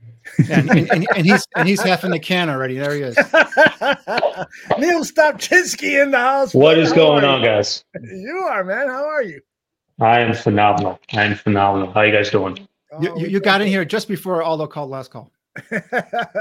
Hey, shit, you know what? That's typically how I do it. Johnny on the spot, boys. Johnny on the spot. There you go. We are very, very happy that you're here. And I know you didn't get a chance to listen to any of the interviews we had with Eric and with Mark. Both times, Danny brought your name up because there were just topics that, like, for instance, Charlie Cross, his name came up, and you, of course, had some a hand in recruiting him over at Mississippi State.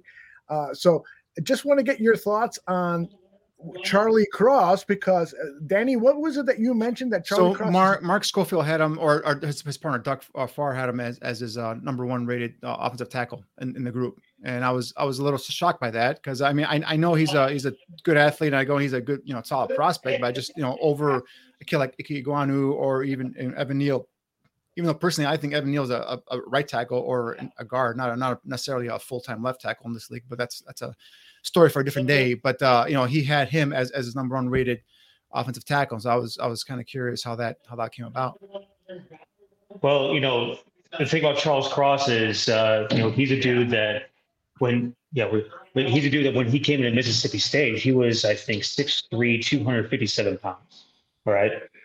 And over the course of his time in Mississippi State, he gained close to 50 pounds in weight, grew almost 2 inches. He went into the combine, I think, 6'0", 4'7", and didn't lose a shred of his athletic ability.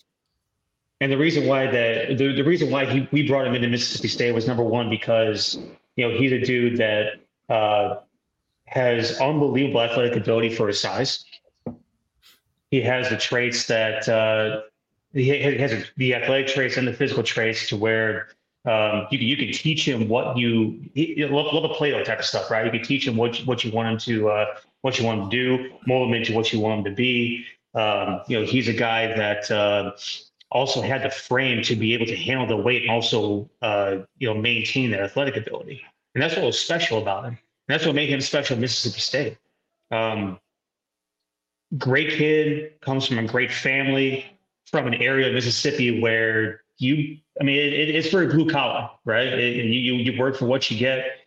Phenomenal situation that he came into, and he's just one of those guys where when you sign him, you think to yourself, okay, he's a little bit of a project. He's a little bit raw. We got to put some work into him. But I think by year 2, he was starting. And he was one of those, perfect kind of situations where what you think he could be is what he ends up being.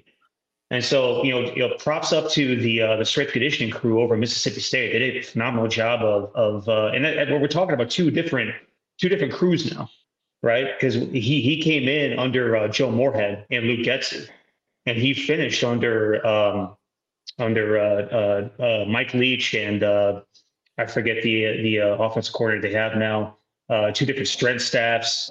And so, but the thing about the kid is that he's not about the limelight. He's a hard worker, again, blue collar kid from a kind of like a modest, situation. Those type of kids you can always depend on to, put in the work, to, work their ass off and get to where they need to be.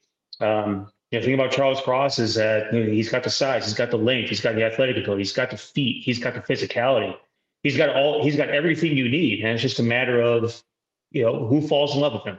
There's reason to think that Ekwonu, Cross, and Neal could be the first tackle selected. I may be biased, but I think Charles Cross is that guy. Yeah, and the other time we mentioned you as we were talking, I was talking to Mark Schofield in terms of the depth and the receiver team here, and I just in the group, the class itself, and how you and I have been stressing to our our listeners that don't fret about it. If the Bears may not necessarily attack that position right away with the first 2 or maybe even 3 picks, but there are going to be receivers here in this draft. You get day 3 that you're going to come in and make an impact. And Mark agreed. And a couple of names I brought up for day 3 were Wan'Dale Robinson from Kentucky and Tyquan Thornton from Baylor. I think both those guys can bring an element of speed and playmaking. Obviously, Robinson's that quick twitch, jack of all trades kind of a player guy. You just give him the ball in space and let him do his thing. If you line him up necessarily in the formation, he'd probably be a slot receiver just because of his size. And then Thornton I've talked about here in terms of previous shows where just his speed, his ability to get downfield and stretch that defense, is an element that the Bears definitely need here on offense. Yeah, you guys, you kind of cut out just a second there. Could you go ahead and go over that again? I'm sorry. Yeah, we were just talking about the receiving class, how the depth of the class, how you and I've been telling everybody that you could probably find guys in day 3 in this class here. And one of the kids we brought up was Wan'Dale Robinson from Kentucky. And the other one was the kid from Baylor, the receiver Thornton, Tyquan Thornton from Baylor. So those are the top two examples where you could get guys in day 3 that can still come in here and be impact players. That, you know, if the Bears address the offensive line, defensive line, and say cornerback with those first 3 picks, don't fret over it. There's still opportunity to get talent later on in the draft. And I brought up to Mark what we've been talking about, and he agreed. Yeah, I think that's a pretty thing about this receivers class. It's kind of similar to last receivers class as well, in the sense that, you know, you have a collection of guys that you know, they have the skills, they have the talent, they have the traits. You know, when we were running through our mock drafts earlier, like me and Danny were going through this, you know, solo by ourselves. I'm pretty sure you felt the same way that I did, that, you know, once you're getting into, you know, day 3, round, you know, 4, 5, and 6, you're still seeing some names that you really like, that have all the traits, that have the things that you could build upon. You know, Wan'Dale Robinson, like we talked about him before, a little bit of a super midget. He has, you know, explosive, you know, tendencies. He's got the ability to break a game open. Tyquan Thornton, you know, ran extremely fast at the combine. He showed up really well at the Sugar Bowl in January, and you know, he's a guy that is really interesting as well. So, like, you talk about guys, you talk about taking day 3 guys, and that's sort of the type of dudes that you take, the guys that have traits, the guys that have things that you like. You just want to figure out a way to work them into your system, mold them up a Play-Doh, like I always talk about. You know, it's going to be really interesting once you get to day 3. It wasn't easy for me picking our 2 5th-round picks and 6th-round pick. It wasn't easy at all. I had to make some cutthroat decisions, and one of them was whether you take 2 receivers or not, and the other one was there's some guys that we talked about in the previous, you know, couple, like 2, 3, 4, 5 shows that showed up there, and it's like, shit, man, like, you know, we got some guys that we really like. What do we do here? We have too many needs, way too few spots. It's you know, Poles is going to have to, you know, he's going to have to do some work, you know, once we get into the tail end of this month. Yeah, and although Neil, it was miscommunication on my part. I didn't tell him we were only doing the first 3. He ended up doing all 6 picks. So I think if you want to pop his mock draft up there, we can make fun of his mock draft. Go ahead, Neil, take it away and tell us Christian Watson, Tyler Smith. I think we all have to agree that if the Bears walk away with these 2 players in round 2, we'd all be ecstatic about it. Neil, first of all, tell us what mock draft generator you used, and then tell us the reasoning behind those 2 guys in round 2. Use the same one as Danny. Use the Draft Network, and okay. Excellent. I went through a couple, and it just so happened to where it worked out perfectly to where Christian Watson was available at 39. I said, well, you know, you got to go ahead and take that. I also had one where Zion Johnson was available at 39. I took that one too. Mm-hmm. And that was also a phenomenal draft in terms of attacking positions of need that we needed to take in. And also guys that we talked about that we really like. Every single one of the 6 picks were guys that me and Danny loved. And I thought, shit, that's a really good one. Then I did this draft, and I thought, shit, this is even better, man. How did you get any better? I got to stop right here. Quit while I'm ahead, right?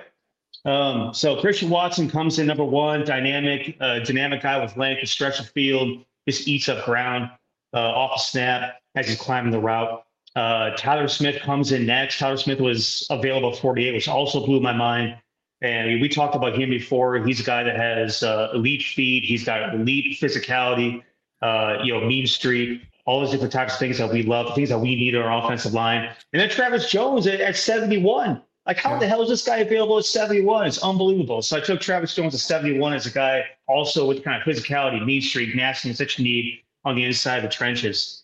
And so then we go into round 3 or go into day 3. And, you know, we get to round 5. We're at pick 148. I thought, okay, we still need that corner. Zion McCollum is a guy that I think could easily be taken around 3, and he was available around 5. Yeah, you got to take that guy, right? Yep. The length, the explosiveness, the speed, the quickness with the agility drills. You know what he shows on tape. He's very well rounded as a press corner. He plays zone. He basically does all of it. He just hasn't done it against the most elite competition, which is probably his only drawback, right? I mean, he just hasn't done it against the best. And so you take that guy at 148. And for the record, Kobe Bryant was also available right there as well. Yeah, that's the thing I went through as well, Neil, is some of these things were not realistic, but I mean, like for mine, I don't know if you saw a chance to see mine, like Tyler Linderbaum was available in both of my second round picks. So I ended up passing him the first round on the 30, I picked 39. I took him at pick 48. And then, obviously I took Treylon Burks with that first pick. So, like some of these scenarios were not really realistic, but 48 is crazy. Yeah. That's what I said too, but I'm like, if I'm going to be true to form and run this simulator, I'm just going to go and just pick it. So that's why I ended up there. But yeah, I mean, if you get, what's his name? Zion McCollum in round 5. I mean, that's going to be a potential steal of the draft, kind of a player. Cause this guy, we talked about him last week, the guy's got length, he's got the size, he's got speed, he's got quickness. He's a guy that, is we compared him to Alontae Taylor in terms of Taylor's more of a physical corner, press corner, where this guy's more of a cover corner with length and size. So, definitely a tremendous pick if he's there in the 5th round. Yeah, it's unbelievable. And I mean, like Treylon Burke was a guy that through the first 3 or 4 instances of the draft, went in the top 20, 25. I think it was my 5th instance of running the mock where he showed up right around the time when you took him at 39. But he was also there with Zion.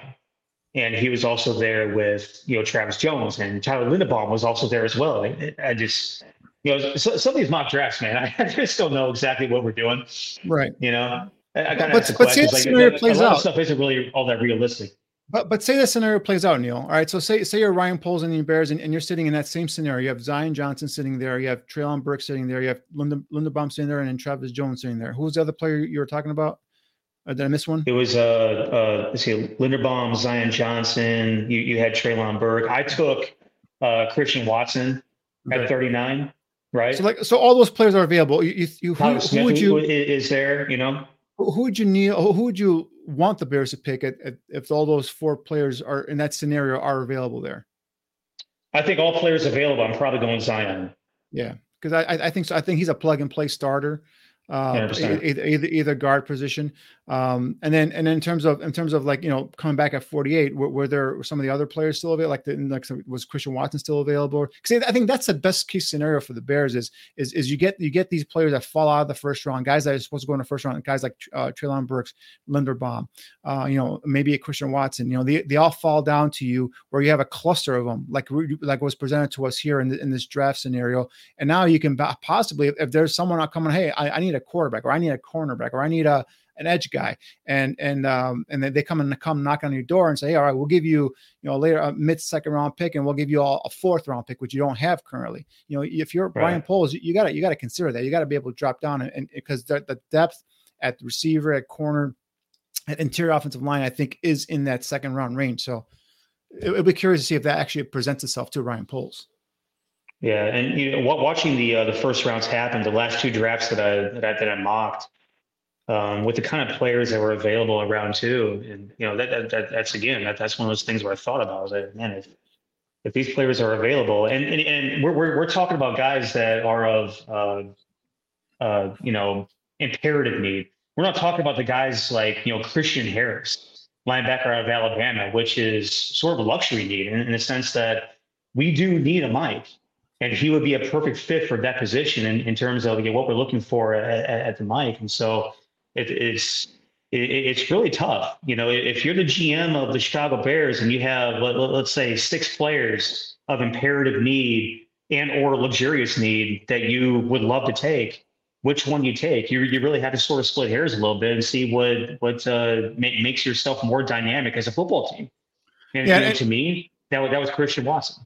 And Eric at home made a good point as well early on in the interview, and when he said that it's not the end of the offseason once the draft is done, right? The draft is usually like the last real talent gathering process here, other than free agency. But got to remember, once the draft is done, there's going to be veteran free agents that are going to still be out there, right? A couple of guys touched on today was Dwayne Brown, and there's going to be guys that are going to be cut because of the fact that their team probably drafted their replacement in the 3 days of the draft. So that's the thing. It's like, you got to keep in mind that this team that is currently today, it's not going to be a team that's going to be reporting, to Bourbonnais or to training camp, I should say, up in Lake Forest. It's going to be still tweaked here and there. So let's just kind of give them the entire offseason, if you will, and let's see what they put out there on the field, because I think everyone's banging on the table here in terms of Jenkins and Borum at left tackle. I'm telling you, the team itself is not giving those players that type of confidence that they're going to go into the season with those guys at left tackle. So, right. Both guys give you something in terms of, potential on the right side, but, in terms of left tackle, that left side of the offensive line is still a huge need. And I didn't address it in my mock draft, but it doesn't say that we won't address it later on in free agency, in veteran free agency. Correct. Neil, how's your audio working? Can you stick with another couple of minutes or so? Yeah, I think I possibly could. I thought I had these guys charged up, man. I guess I dicked a donkey on that. I apologize. No worries, brother. Did you take us through the entire mock draft? Some of these players in the latter rounds? No. So once we got past Zion, obviously we got 2 picks after that at 150, and that's where I saw Danny Gray and Kellen Diesch. And, Danny Gray is a guy that I've been tweeting nonstop about for almost 2 full years now. When I first saw him play at SMU in September of 2020, I saw a guy that had elite explosiveness, elite speed, elite separation, a guy that could really stretch the field, and also a guy that really you could stick back there and replace our kick and punt returner absolutely immediately. So he's a guy that, some people say like, yeah, he's got the dropsies though. Well, he can work on it. It's called a jugs machine, right? You can get better as a hands guy, but the thing that you can't teach is the elite speed, separation, explosiveness, all the things that you need to win at this level currently as it stands. Oh. Do we lose Neil? That battery died. The battery either died or we just had a internet interruption. Talk to me and see if we can hear you. Hang on. I hear you. I hear you. We got you back. Thought we had you back. Yeah, your audio is gone, brother. You're kicked out of the bar, dude. We good now? They're kicking you out of the. There you go. Wait a minute. I think I hear you. Yeah, there you go. Are we good? I can hear you. Faint. You have to yell. All right. Well, I guess I'll talk louder then. Yeah. like that loud drunk that comes in right before closing time at the bar. That's where we need you. Yeah, that's exactly where we're at right now, to be honest with you.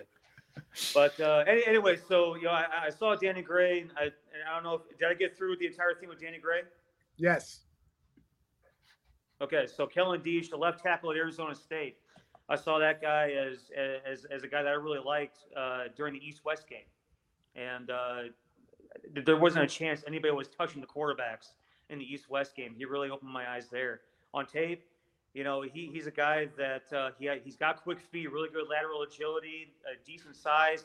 He doesn't have the arm length that Danny Schimmon likes, but he's got good enough arm length to be able to either go inside or potentially play on the edge in a pinch.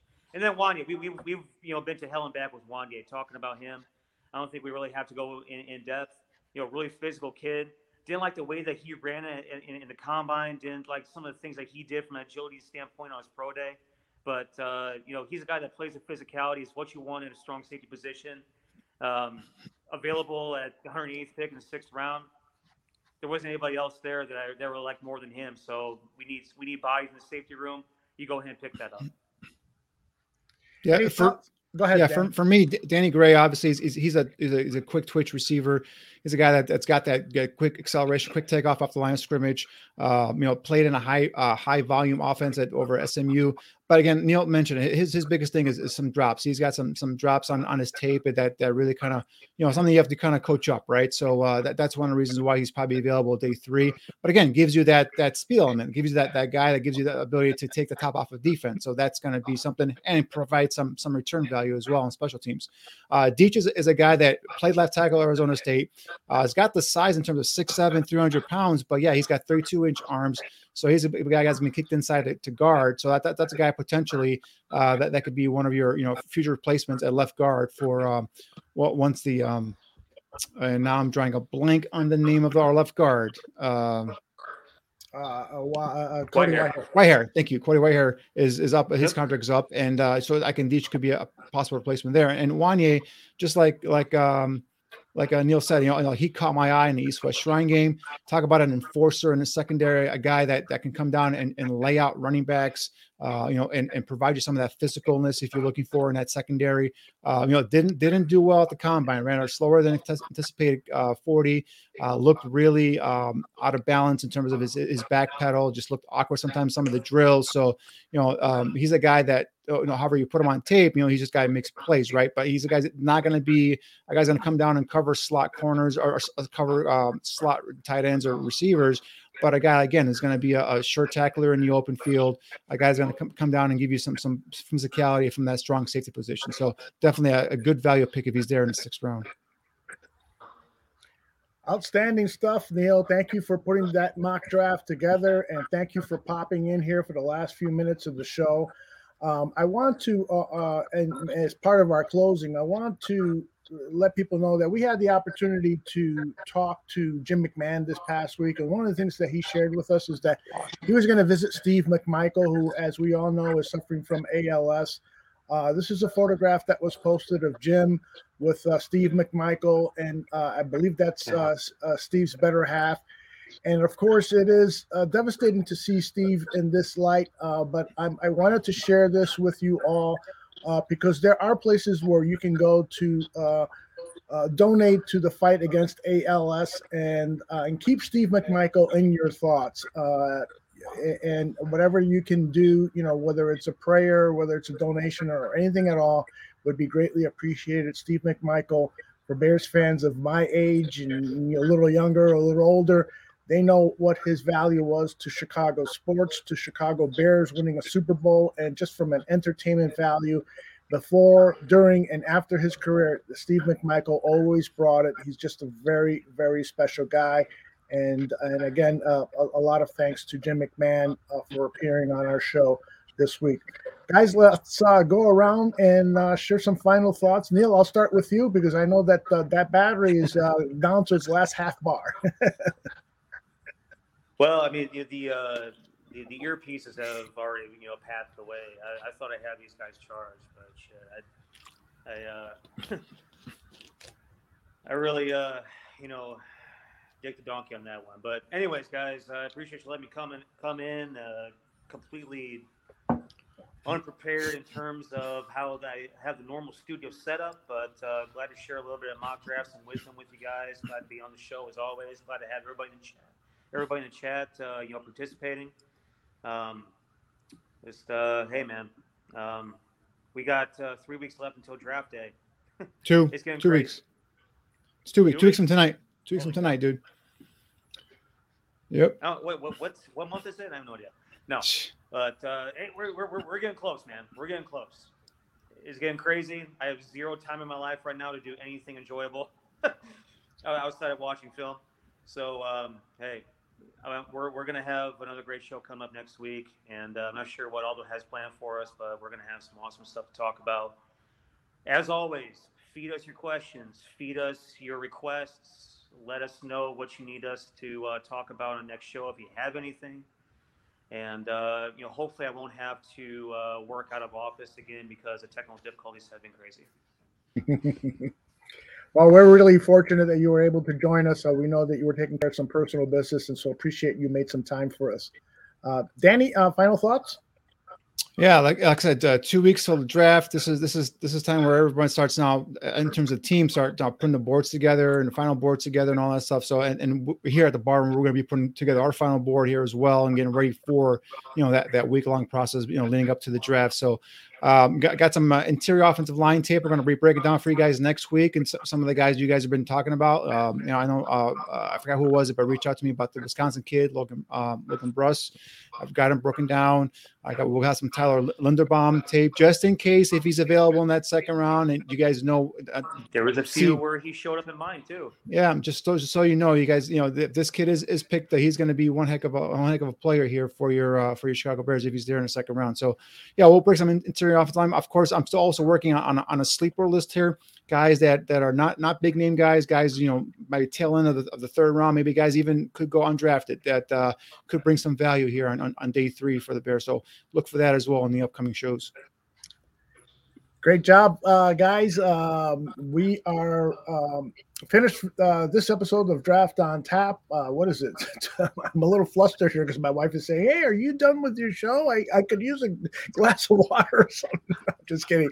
But it has been a crazy day, but we were really, really happy that we could all get together here and bring you a show, because we're all so excited about what's happening over the next 2 weeks in preparation for the draft. And the Barroom Network, as Neil and Danny have been saying, is the place to come for draft information. We're going to provide much more content. Greg Gabriel, Neil, Danny, and others here at the Barroom Network will be providing you with tons of content. And so the only thing that we ask in return is that you let others know, that you hit the like button, that you subscribe to the Barroom Network's audio podcast and video channel here on YouTube. That's all we ask in return, and we're greatly indebted. A lot of the fun that we have is just interacting with you in the chat room, and so we'd love to have more people with more diverse opinions and thoughts on stuff. And I've also let people know in the chat area that future shows we're going to have people from who are loyal barflies come on the show and interact with Neil and Danny and others on the Barroom Network. So just hit me up at Barroom Network or email me, Aldo at Bears Barroom, and let me know that you're interested in popping in and having some conversations with the guys. Guys, I just want to say real quick, Aldo, tip that hat to you for being able to do multitasking stuff here, running a show, taking care of your wife, drinking on the side. Exactly. So golf clap here for Aldo, our leader here. Great job, dude. Great job. Thank you very much. Gotta take care of that family, man. Gotta take care of that family. First and foremost, you know it. And I want to thank Caitlin, my stepdaughter and Donna's daughter. I told her, hey, can you come over on Thursday? I got 2 great guests, and I'd love to do the show. And she said, absolutely. And so she's here helping out. And so thank you, Caitlin, very much. All right, everybody. Thank you again for watching. And we'll see you next week right here on Draft on Tap. And our next live programming will be on Monday. Greg Gabriel and I will be talking defensive linemen. So make sure you watch that at 1 p.m. on Monday. Take care, everybody.